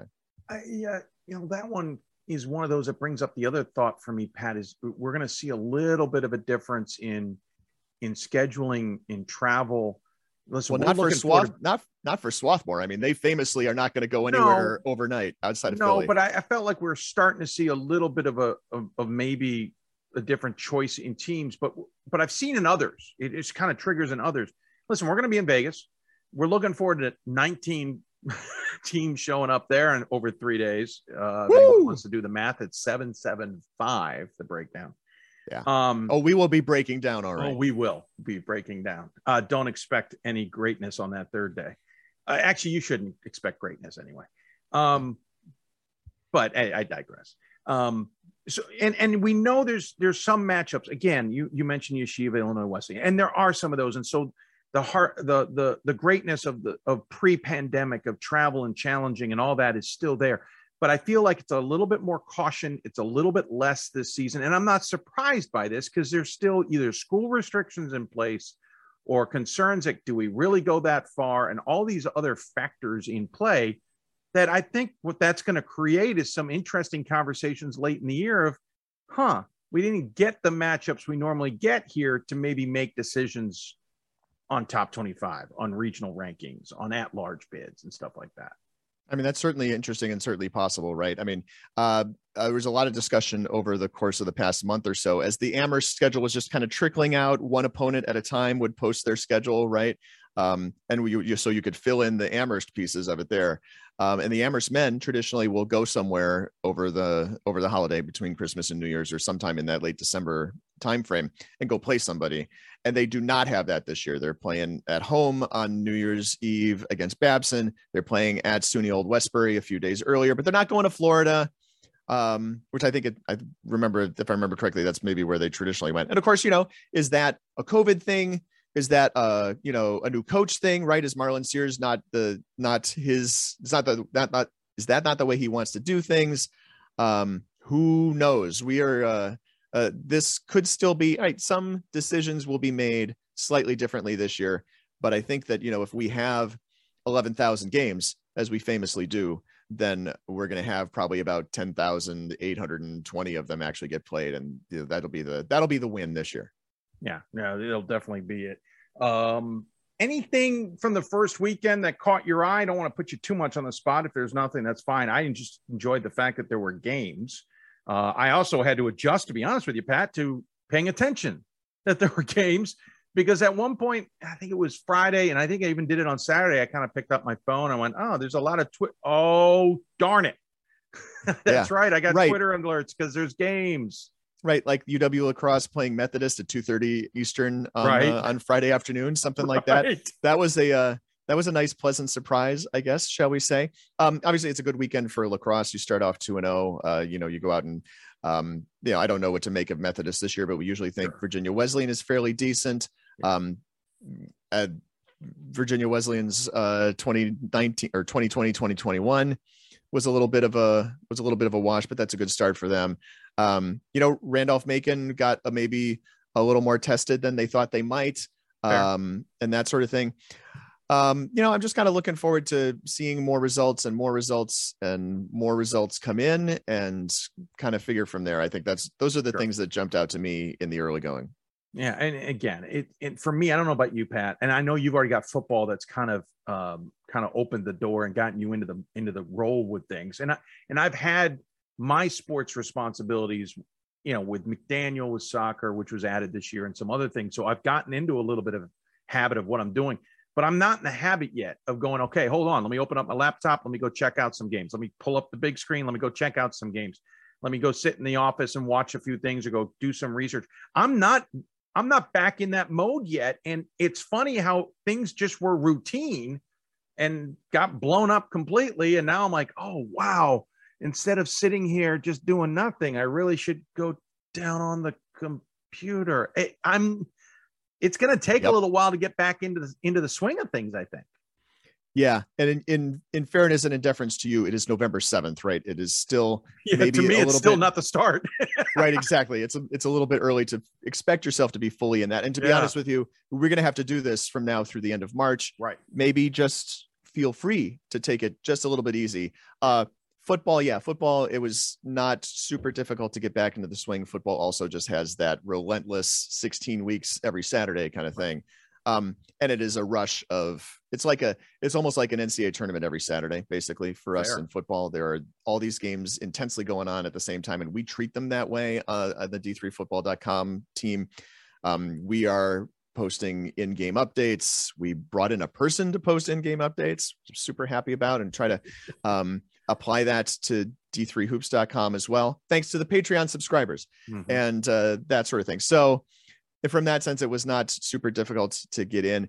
But also I think too, Dave, if I remember correctly, sometimes the season didn't ramp up quite as quickly as this one is. Like it was a fairly full schedule here this Friday, Saturday. No, and that's what I was expecting. So I think you're right. Yeah. No, I was really expecting a slow weekend here. And in reality, we got a bang. And so, no, I think you have a point there. I think people are eager to get out there and do stuff. I think also too, maybe now that we've had this for several years, schools are finally scheduling to it, right?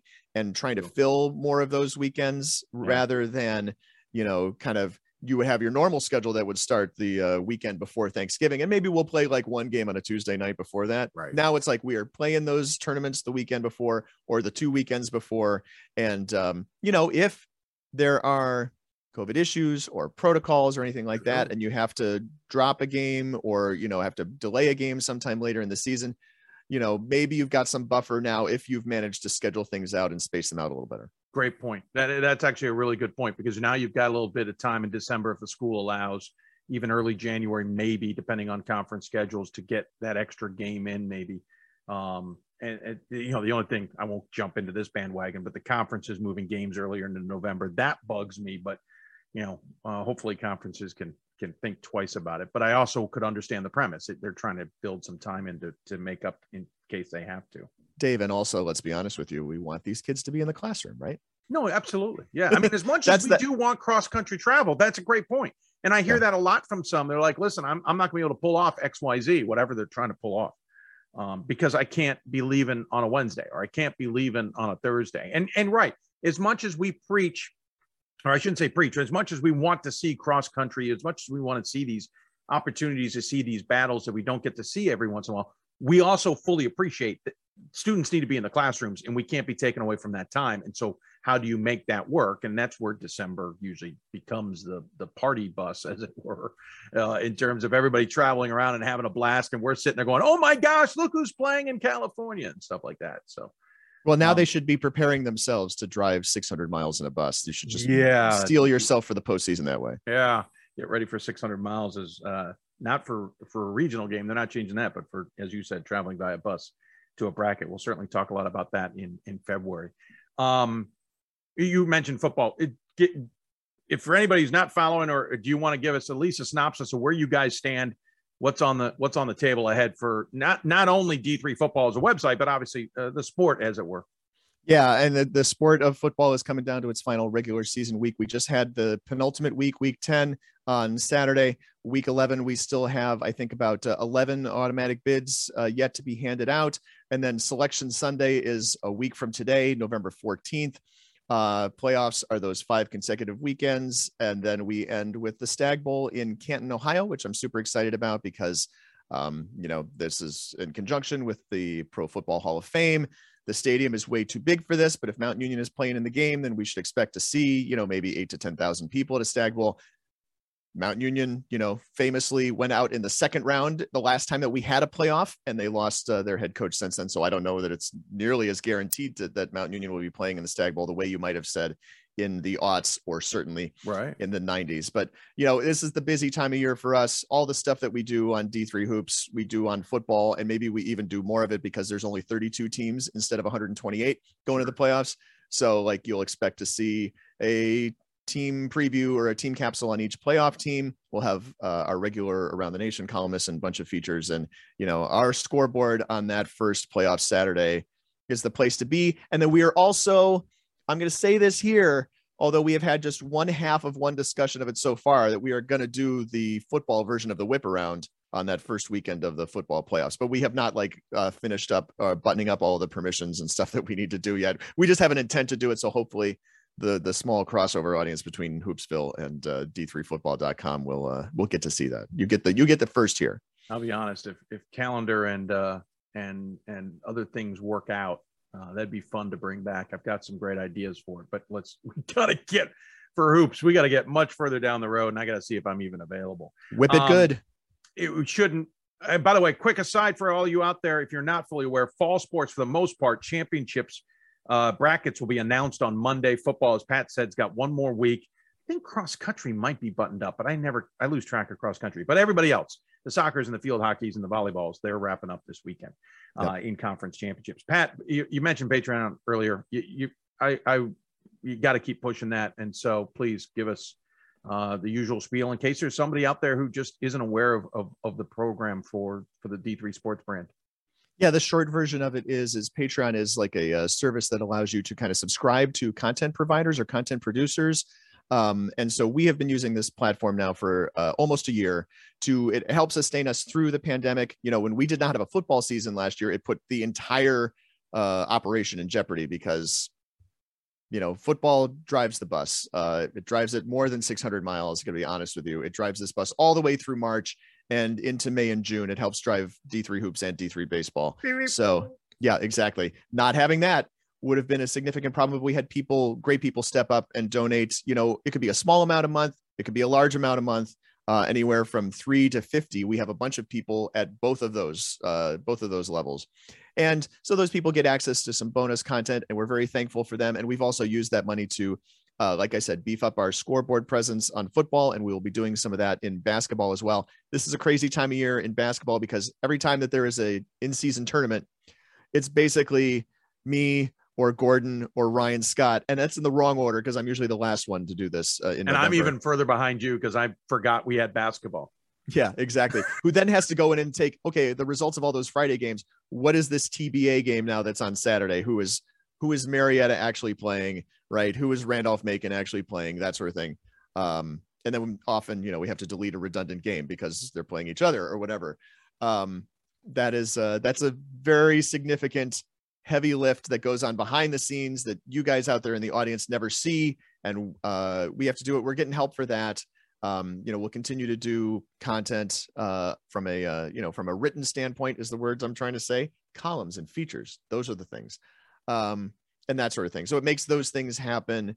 And, we're just very thankful to people who have done that so far. You can do that at patreon.com/D3 Sports. But if you find that the regular recurring subscription model is not your thing, go to d3sports.com/help, and you can get presented with a thing that's more like for a one-time donation. And a lot of basketball. Oh, yeah. I didn't realize you created the help slash. That's awesome. Absolutely. And I should say this too. I mean, obviously the football people have been great, but the basketball people also really good with this last year.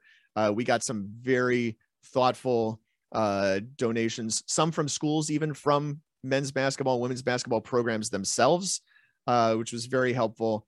And again, a lot of our costs went away because we weren't traveling to games, but a lot of them did not. The server is a fixed cost, that sort of thing. It enabled us to still be here today on November 7th of 2021. Yeah, well said, sir. And indirectly, I'll talk about this in a bit. The Patreon also assists on Hoopsville. I can talk in more detail later. We won't drag Pat through that here. Hey, sir, really appreciate the time. I know you got a ton going on today, so I appreciate you coming on, popping on for a pre-tape here for tonight's show. Really appreciate it. And as always, appreciate the support you give us as well. As always, despite others who like to attempt to steal, we give the guests the final word. Any final thoughts you'd like to share with those who may be tuned in? Oh my. Well, I don't mind anybody who says the guest can have the final word. Although I never remember to prepare something like this for this opportunity. You've known for years. I have known. It's gone on for quite a while. I'd like to thank the Academy.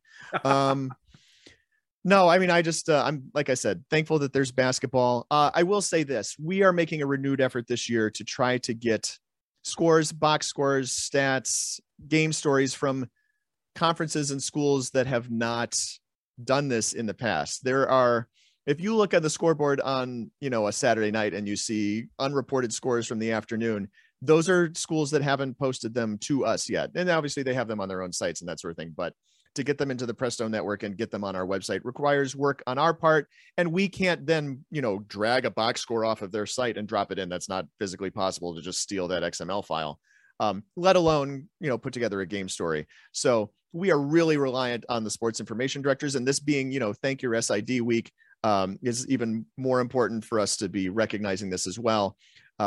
Because SIDs are overworked, overwhelmed. Maybe you've got hockey, maybe you've got Division I hockey, for goodness sake, and your Division III basketball team and reporting to D3hoops.com kind of falls by the wayside. So we're reaching out to coaches and saying, hey, this is the situation in your area, whether you're Liberty League or Empire 8 or President's Athletic Conference or a handful of other conferences where we don't get stuff on a regular basis. We would really, Dave, you should know these things. If not, ask Ryan Scott. He knows better. Oh, I know. I'm just documenting. Yeah. We want to have that data. Everybody who I've talked to, especially in the last 18 months, basketball, football, everybody has said, this is a really great resource and we need to keep it going. I agree, but we need to make it a better resource also. And we make it a better resource by having more participation from schools, more participation from sports information directors. We get those scores, we get those box scores, then we can promote those guys too in our nightly wrap-ups, which we do multiple times a week. And then also, frankly, just getting those guys' names in front of us on a regular basis is going to help you in March when you want to promote them for All Region and All American. Like, it's much easier if we already know, who this power forward is from Skidmore or whatever on, in November and December, and we're not just, hearing about him in the background and then seeing the final results in February and March. And we should point out, we're not trying to take away from the other websites and the athletics websites of those institutions. We're just trying to actually help even leapfrog towards those institutions, because a lot of times people end up on our website and go, wait, what did Gettysburg do? And I'm not picking on Gettysburg. They're usually pretty good, but click. And now they're over at your place perusing as well. We have linked to athletic websites for literally 24 years. Yeah, absolutely. We love to have links back. We have, we're trying to, it's like a collective, it's a collective source of information. Yeah. Think of it like the Associated Press is basically that way. It is a collective of information sent in that case by local newspapers, local news gathering organizations that go into that pot and then is redistributed out. We feel like we're trying to do the same model. We are providing schools the opportunity to just copy paste. I mean, we're not, Gordon and Ryan and Dave and I are not going into the back end and then editing it or editorializing over the top of it. I mean, that stuff goes on there. Like, there's an SEO impact. If you guys are, into, how to get your sites and your data better seen in search engines, it links directly to you. The little links on people's names on their bios, right? In a game story, those are auto linked on your website. You paste them onto our website. Those are all links that go to you. They don't come to us. And we're great sending the traffic out to you because, you are still the primary source of, Tigers basketball. I tried to pick as generic a name as possible now this time, rather than calling out a specific school or a specific conference. Right. Hey, sir, I really appreciate it. I know, again, you are busy and this is a crazy time for you. So I appreciate you being willing to come on the show here and get things rolling for us. And I'll look forward to chatting with you down the road. Enjoy the rest of the football season. And at worst case, guess what? We'll have a beer or a drink of some kind right after Christmas. Sushi, right? Ooh, I don't mind. A little sushi, right. maybe a little late night meal. I think that's our usual. That's one of our usual hangouts. That's one of usually our kickoff. Yeah, right. First night is sushi. Yeah. Second night is that other place. Whatever we get when the games are over. Right. And then the third night is when we might actually get to leave the hotel and see something, see some other restaurant of some sort. Oh, looking forward to it though. I won't spill all of our Las Vegas restaurant secrets here on the air. But we will definitely be talking more about that tournament in the next few weeks for sure as we get closer. Hey, Pat, thanks very much. Take care of yourself. Thanks, Dave. He is Pat Coleman from D3Football.com, D3Hoops.com, D3Sports.com. You name it, he is there with the .coms, and we appreciate him taking the time. When we come back, we wrap up the show. We talk about what our plans are for the season. We're talking about our plans, our hopes for the season, and how you can maybe help us with all of that. Somebody out there, I'm sure, can. You're listening to Hoops Hope, presented by D3Hoops.com from the NABC studios. Back with more after this. This is why we love sports. It's in the way they play. Free from the pressures and all the money talk. Playing for simply the love of the game, where everyone has a shot at their definition of success on and off the field. This is what we love about sports, and what we can still love about college sports.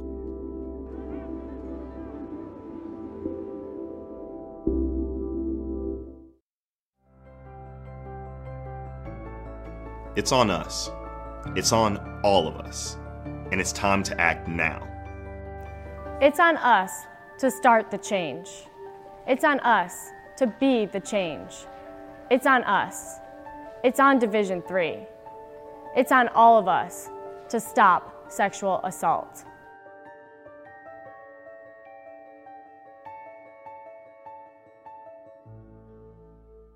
We've got more schools than Division I, more fans than Division II, and more upsets than March Madness. There's 800 programs with over 11,000 games leading to 2 national championships. And we've been covering it all for over a decade. From Eastern to Occidental, from Puget Sound to Piedmont, from Southwestern to the University of New England, and from Hope to Calvin. Nobody covers Division III basketball like we do. We're at D3Hoops.com at www.d3hoops.com. My name is Marcus Walker. I was All-State, won a state championship, a high school All-American, and played college and pro ball. I played because I love the game. I grind to be the best. I sweat because I put in work. I'm strong because I believe. When I want to bring it before game time, I come to the house that college basketball built, the CBE. No matter your skill, take it to another level. Elevate your game right here at the College Basketball Experience at Sprint Center. Welcome into Hoopsville, everybody. As we continue on our Sunday evening, and yes, we will hit into overtime here as we still have our one last guest to come on the show. A little bit of a delay there. And then, as I promised in the last segment that we pre-taped with Pat, we will kind of wrap everything up and talk about just some of the impacts of the show, what you can expect this season from us, how you can help us this season, all of that stuff here on the way. Coming up here shortly, we will hear from Josh Merkel from Randolph-Macon, head basketball coach for the number one team there. We'll talk to him here momentarily about his squad. Again, if you've got any last-minute questions, you can tweet us at D3Hoopsville or hashtag Hoopsville. Email us hoopsville at D3Hoops.com. No, I do it again. Hoopsville at D3Sports.com. It's just easy trigger for me. So, yeah, Hoopsville at D3Sports.com. It's scrolling at the bottom of the screen. You can also join us on Facebook at Facebook.com/Hoopsville. Number of you listening to us live, really appreciate that. Hope you're enjoying the archive if you are as well. And, of course, if you're listening to the podcast, we appreciate you taking the time to do that as well. So men's basketball, certainly a lot to discuss there, and who's going to be on top, who's going to be everywhere, who's going to be who's back, who's loaded, who's back, who's maybe got transfers, who's back with a lot of question marks, but maybe better. Again, Christopher Newport, I had a lot of questions. They beat Johns Hopkins today, who didn't play a game last year. I mean, we're going to have a lot of what-ifs, what's going on, et cetera, et cetera. I think what we did see last year was that some teams are just going to remain good, and one of those is Randolph-Macon. Join us on the Blue Frame Technology Hoopsville hotline from his cozy home. It is Josh Merkel joining us. Sir, as always, first and foremost, thanks for taking the time. Second of all, I can't believe you're awake.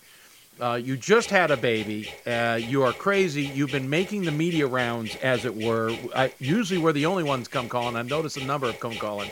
So I'm surprised you even have a voice left to join us. So thanks for taking the time, sir. Well, Dave, and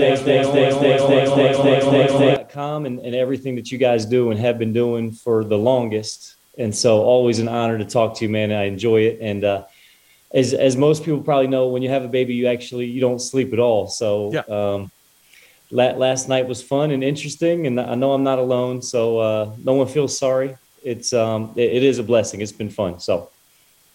Well, yes, I have got 2 kids. I don't know if I want another ever again for varying reasons. I've got a boy and a girl, so I'm good. But. Yeah. They are a blessing, and they are a riot as well. Yeah. I do have questions, sir. The baby's name, you tell me, is Micah Anthony. Your best player on the team, interestingly enough, if I'm not mistaken, don't quote me, but I believe is Buzz Anthony. I'm just saying. Yep. Was there a deal? Come back, I'll name my kid after you. What was going on? It's funny. We have three boys. So Mason, Maddox, and Micah, all middle names are Anthony. My middle name is Anthony. My dad's middle name is Anthony. Okay. Just so happens that Buzz's last name is also Anthony. We have a little of that with the Charleses and the Thomases between our 2 families. But I now understand how Buzz came to Randolph-Macon. You simply said, listen, I get the Anthony thing. Come and play for me. So it was the other way around. Well, and also with a name like Buzz, you got to play for a Yellow Jacket or a Wasp or something. So yeah, we just thought that was the obvious one. We just didn't realize the true nature of the deal. Hey, first and foremost, obviously things are off and running. You guys got to win over Carnegie Mellon. We're heading into what should be a normal season, but you guys also had that kind of quirky year last year. I'm kind of curious because. You had a lot of talent on the table for 1920. You had a lot of talent on the table for 2021. there weren't all those guarantees that any of them would return, especially to an institution like Randolph-Macon, just considering the circumstances. Mm-hmm. Did you feel any pressure last year? Did you feel any pressure this year that you need to get some things done and take advantage of the opportunity, or are you just playing with the cards you dealt?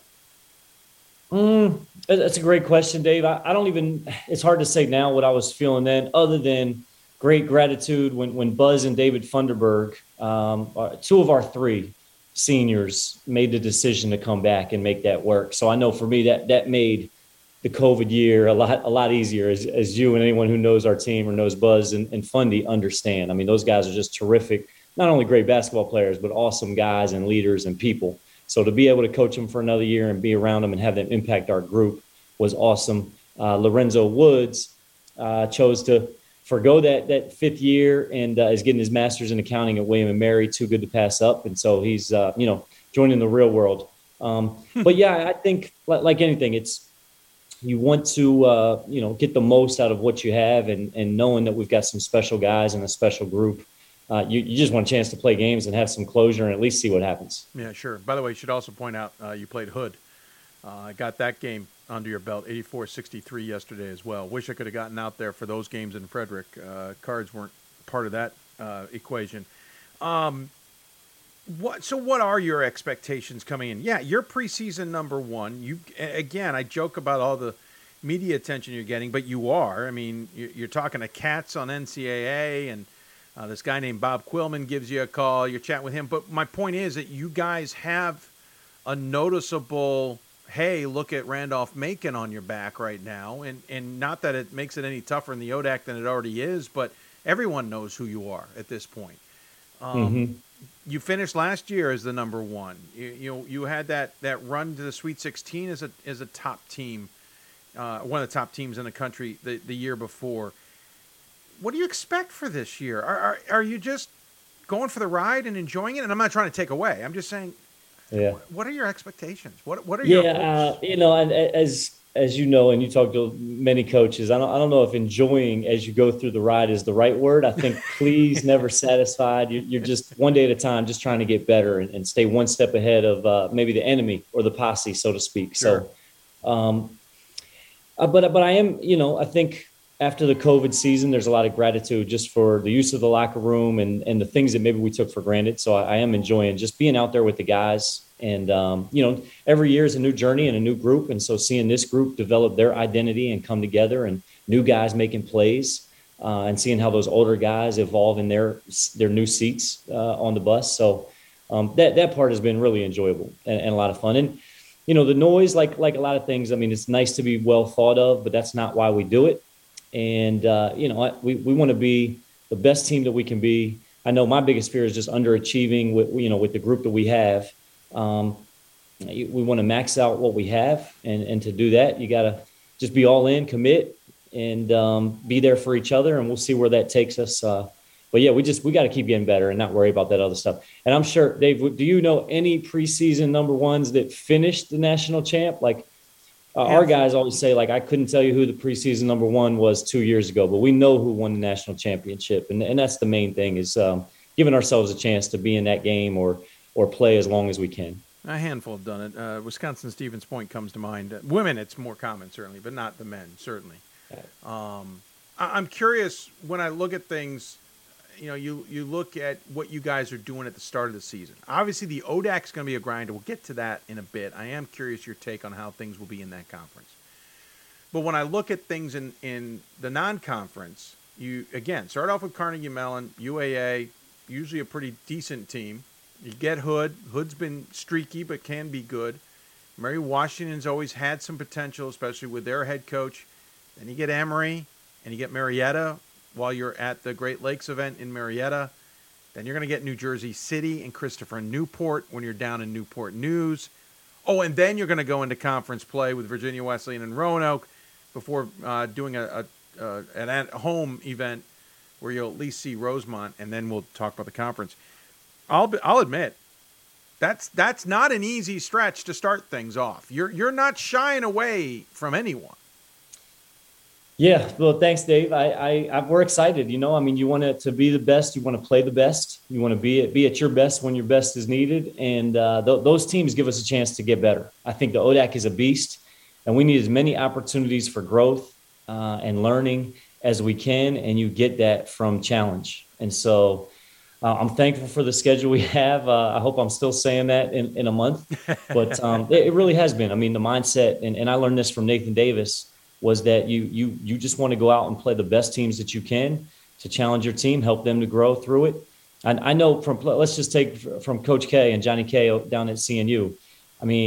Those battles with him and his team, and just watching film of his team leading up to those games, always helps me grow as a coach. And so you multiply that by the other good teams on our schedule, and it helps us towards the end of the year. Listen, I'm not expecting an undefeated season, but my question is, do you expect that you'll take blemishes? Or do you expect that you're going to take your losses and that's okay as long as whatever it is? Or are you going in going, no, listen, we've got the capabilities with the team here to make a run? Or, what's the reality? When you're in that locker room, what's the reality with things versus, what we all dream of? Yeah, I think it's we have a great opportunity in front of us, and we have the pieces, we have the talent, so there's nothing to shy away from. I think, we have what it takes. We've been in big games before. We've got a number of guys that have been tested, and, if anything, some things that have maybe held us back before is that belief that we could, maybe win the big one or win any game. And I don't know if that was in the last year or so, but a few years ago. So I think, we don't want to shy away from it. We feel like we can play with anyone. Doesn't mean we will win all the games on our schedule. We got lots of work to do. We're still building our defensive identity, but I'm seeing growth and improvement from guys. And if we can keep developing that, love to see where that takes us as we head into the grind of it, and even into late February, see where we're at. How hard is it to recruit and to scout when there's so many unknowns this year? It's always a challenge to recruit, because you're going after the best guys that you can get that didn't dream of playing for Randolph-Macon, that want to play at the highest level. But we've got a great track record, and we've continued to, although we might not be the first choice, we've got some unbelievable guys that by the end of it love the decision that they made. Always a challenge that you need to embrace, or you won't be very good or doing it for very long.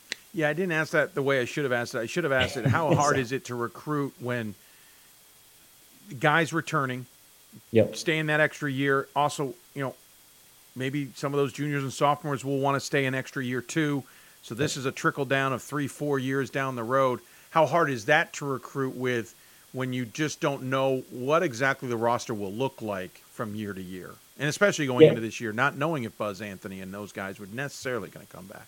Right. Well, and this is Buzz's fifth and David's fifth. So those guys, we know they're going to be gone. But I think for us, without grad school and with basketball spanning both semesters, I think it's fair to say, for the most part with our guys, it's going to be tough to get a guy back for a fifth year. I think some other schools will be in a different boat. And maybe back to that question, just we have a lot to sell and a lot of things that I think attract guys to the program. So from that sense, maybe not as much of a challenge. And again, because we don't have the grad school, we may not have to deal with that as much as some other schools. Well, and then to the one I kind of somehow merged into the same question with ways I don't know how. How hard is it to scout games and to look ahead at opponents, again, based on the knowledge of you don't know how everyone's going to gel. You don't know how a transfer might make an impact on a team and all of that. Does the video lie? I guess is kind of what I'm getting at. Like, how hard is this going to be this season, do you think? The video usually doesn't lie, but I will say we've talked about it before, where the team that sometimes you see on film, let's just say, and we've played some teams. I know when I was let's say the underdog, we're playing the number one team, and maybe you got a different animal that night. And I do think there's some of that. But when it comes to scouting, we work hard to be as prepared as we can. But at the end of the day, it's about us more than anything. Just that John Wooden approach of we've got to focus on us and our defensive principles and impose our will on the game. And if we can do that, then we have a chance. ODAC, definitely one of the tougher conferences, as everyone knows, in the country. And I just have this feeling it's almost like a sleeping giant this season. I again, maybe because of the unknowns. You guys are the preseason number 1. Roanoke, the preseason number 2 with Clay Nunley and his squad down there, coming off of an interesting COVID season themselves. Virginia Wesleyan, Dave's got his squad lurking again, it feels like. Lynchburg, Guilford, W&L. I feel like there's some below that we're not keeping an eye on. Maybe you got a better sense of this. Is this conference back to that really deep, someone on the bottom is going to beat someone on the top? Or do you think you guys and the rest can separate yourselves a little? No, I think like any year, the bottom group, you can lose to anybody in this league if you don't bring it. And that's been proven time and again. Just really good coaches, getting really good players and getting guys that are committed. So you've got to bring it every night. And but certainly like some of those top teams, I mean, I'm still upset that Dave and his group didn't get in the tournament a couple years ago. Yeah. Before COVID. Still bothered by that and thought the ODAC deserved a little bit more respect in that sense. Clay Nunley, it's like always going to be a top 10 defense. Tom Palumbo and Guilford, like a top 10 defense in the country. So, yeah, I mean, there's just some battles that we're going to be having, that everybody's going to be having. We're going to be beating up on each other just like they do in the Big Ten and those type of leagues. And that's exciting. Yeah, I know our guys are geared up for those games. I know those other players and teams are as well. But it's certainly a battle and a lot of respect for the coaches in this league. I should know the answer. I'm quickly checking. Yeah. Did you guys, because you have an off-balance schedule, and the reason being so that the 13 teams that were in the conference don't destroy each other and not have any chance to play outside the conference. But losing the conference member to D2, did that free up a game or two for you guys? Or did the conference schedule not end up really changing at all? It freed up. Well, we still have the 16 league games. Okay, I guess I should say. Okay, so it didn't technically free up anything, but in any sense, you're playing another conference opponent, which isn't necessarily a bad thing. Exactly. You just get an extra game with somebody. Exactly, right. We just don't travel as far in our case. Right, exactly, right. Yeah, you're not going all the way into the corner of Virginia. Right. You'll go to the one corner, not the other. Again, talk to me about Buzz Anthony. Talk to me about this senior group. Well, and I know they're not the only ones. Miles Mallory, as you pointed out too, a pretty good player in himself. But tell me about this core group. Tell us maybe what we don't know about this group that we should know about. Yeah. I love the chance to maybe talk and brag on our guys. I just think after and everyone's been through this stuff, but to have Buzz and David come back for their 5th year, to have Ian Robertson from Delaware and Daquan Morris from the Hill School in Philly, so that's our senior group right there. And then the juniors, we've got Miles Mallory and Josh Talbert, Noah Lindsay, Logan Norton, who was a James River guy, but that's our upperclassmen core, and we've got some good young guys that a little bit banged up and maybe have missed some action, but some bright futures. We even had Vincent Payne from Goretti, who had a good game against Hood, and I can't remember the last time this happened, but we just played the tournament, and Buzz was all tournament team, and the MVP went to Miles Mallory. So it kind of shows you just the growth in his game, how hard he's worked. He put 2 great games together. Buzz played a great championship game and had 10 assists the night before. But I guess that's maybe the growth and the balance of the group right now is that we're not relying on one guy. Buzz is super unselfish. I think he's number 3 in school all time for assists right now.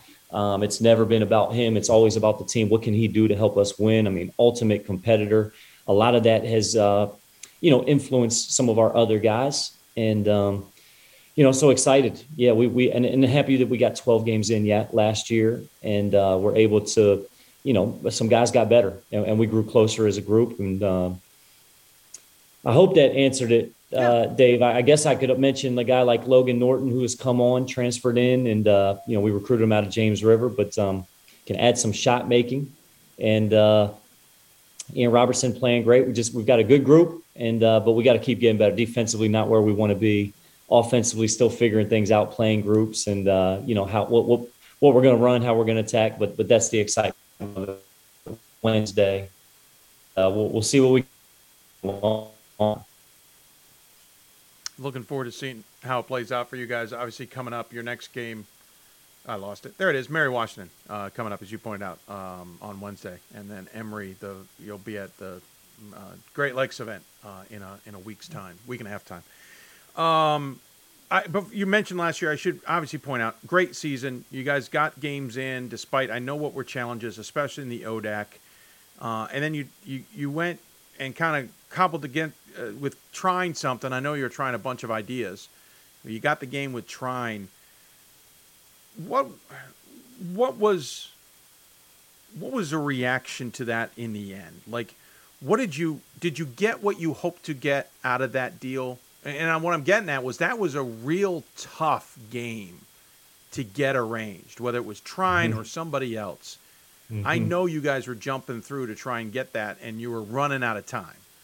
Did you get what you wanted out of the deal?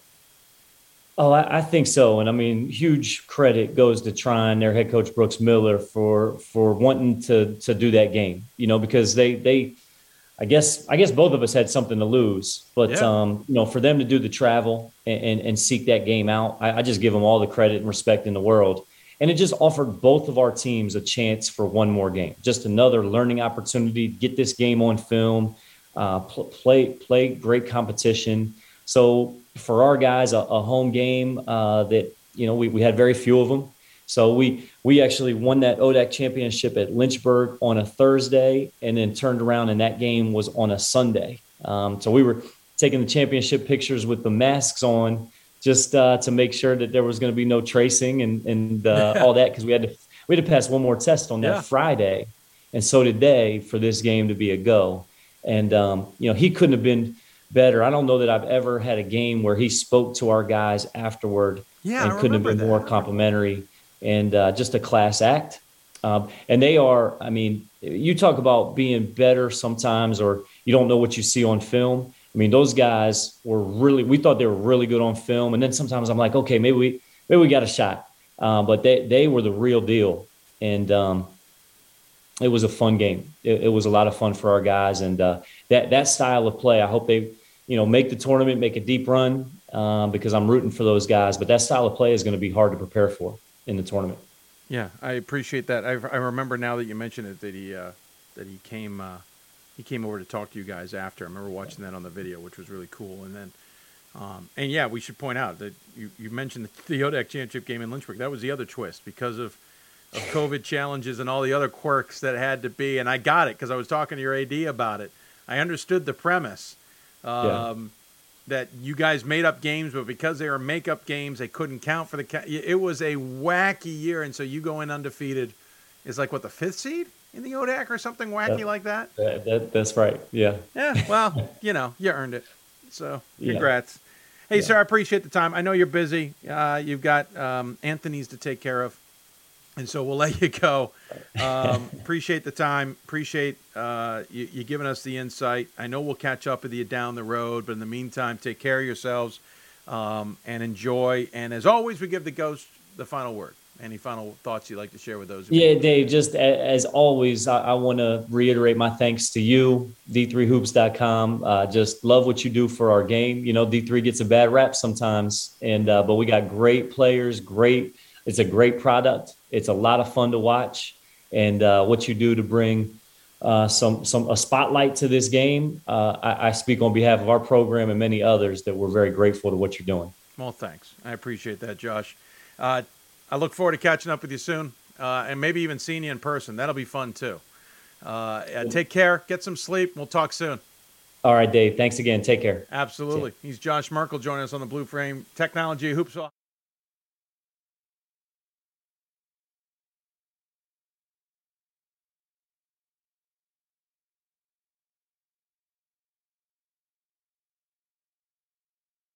Sorry, folks. Just realized our mic was off during that whole little spiel. So you saw my mouth moving, and I wasn't talking.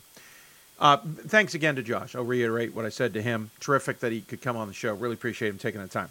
So what I was going to say was what our plan was here with the show was come on the air tonight and then be on the air through Thursday, or Sunday and Thursdays through Christmas, except for Thanksgiving, like we have done quite often. Maybe an occasional Thursday here and there where we weren't going to be able to be on the air. And then January, off and running.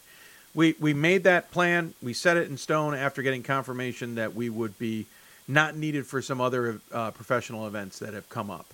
One of those professional events called back later and said, actually, we do need you. So this November is not going to go as planned. We're still piecing together how we're going to pull this off. But I leave Wednesday to be on the other side of the country. I will be in California for the rest of November. For those of you who know me, I have had this gig with World Team Tennis. It was awesome last summer when it took a step forward in what I do, and that opportunity has revisited. Don't feel bad for me. It's going to be a lovely time. I'll be working hard, don't get me wrong, but it's an opportunity I cannot turn down. And as a result, I cannot commit that we're going to be in this studio every Sunday and every Thursday for the month of November and even December. So just to give you a sense, I leave Wednesday. By the way, I got a basketball game. I'm thrilled to be back at PA announcing at Goucher on Monday. I've got some appointments that I've had to squeeze in on Tuesday. I then fly to California on Wednesday. I will be in California until after Thanksgiving. I return home. I've got some work I have to do at Navy. Then a couple of days before I head to Greensboro, North Carolina for the men's and women's soccer championships in early December. That's literally my schedule. So we're going to try and figure this out and get you as many shows video-wise because we want to respect our partnership with Blue Frame Technology. So some of these might have to be uploaded, unfortunately, but we're going to figure these out.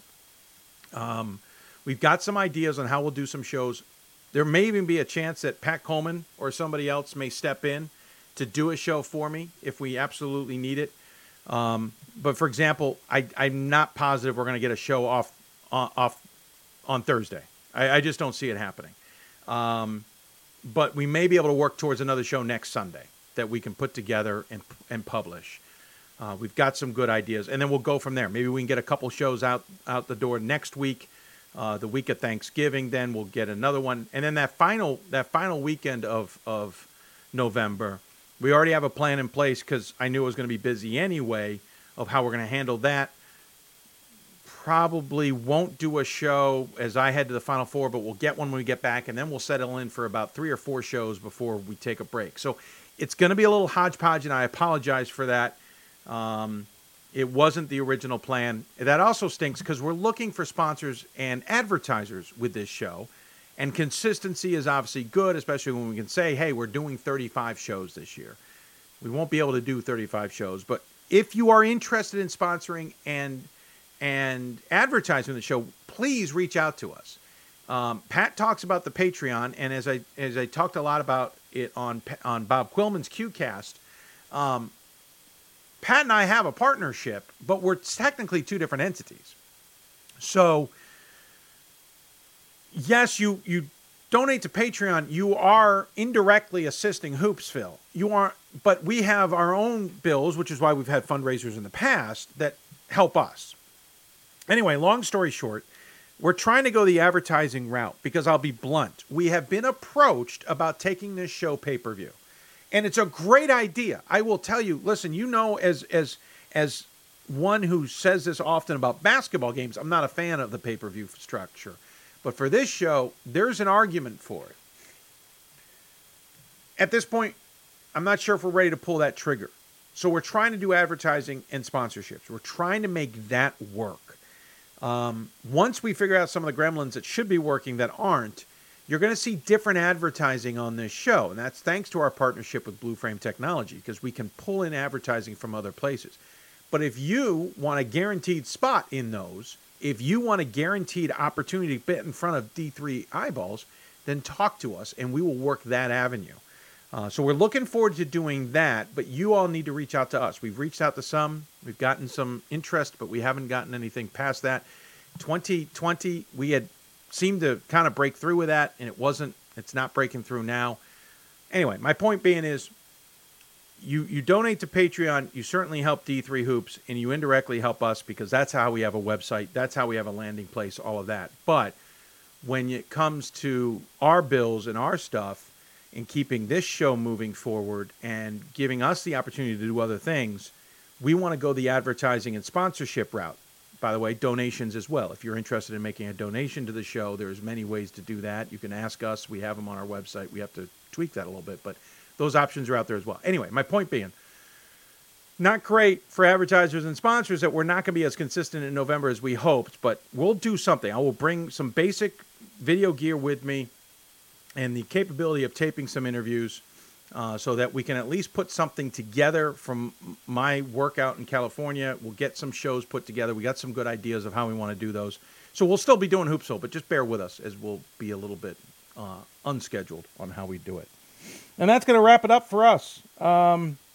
Really appreciate you all tuning in for our debut. We're over time, as we always are. We are going to work on being better on our timing, too, just for the record. Tonight just was one of those nights that not everything went according to plan. I want to thank Brian Morehouse for being on the show from Hope, Josh Merkel from Randolph-Macon. Really appreciate their times. I want to thank Gordon Mann and Pat Coleman as well. We'll get Bob Quillman and Ryan Scott on a show very soon. And we have some ideas, some other guests as well. Looking forward to getting them out the door. If you've got guest ideas, if you've got questions for us, if you've got anything D3 basketball related, send it to us. Twitter account at D3Hoopsville and hashtag Hoopsville. The email address is hoopsville@d3sports.com. You can also join us on Facebook at facebook.com/Hoopsville. We're also on Instagram at D3Hoopsville as well. I think we're going to maybe get rid of the bottom crawl that we've got and go to some graphics in the future, but we'll work on that somewhere down the road. So that'll do it for us. I really want to thank our advertising and sponsors so far. The NABC has been invaluable for us since we built this studio many moons ago. I think we've done 12 or 13 seasons in this studio, so I want to thank them especially. They're back on board with us, and we appreciate it. And WBCA, we still have a partnership with them. It's taking a little bit of a different look at it this year. We want to thank their support as well, as always. Blue Frame Technology, really big help. We really appreciate their support. They're giving us this portal to use, and we hope you'll take advantage of that portal. You can watch the games on Amazon. You can watch them on Apple TV, Roku app, or on your phone, however you want.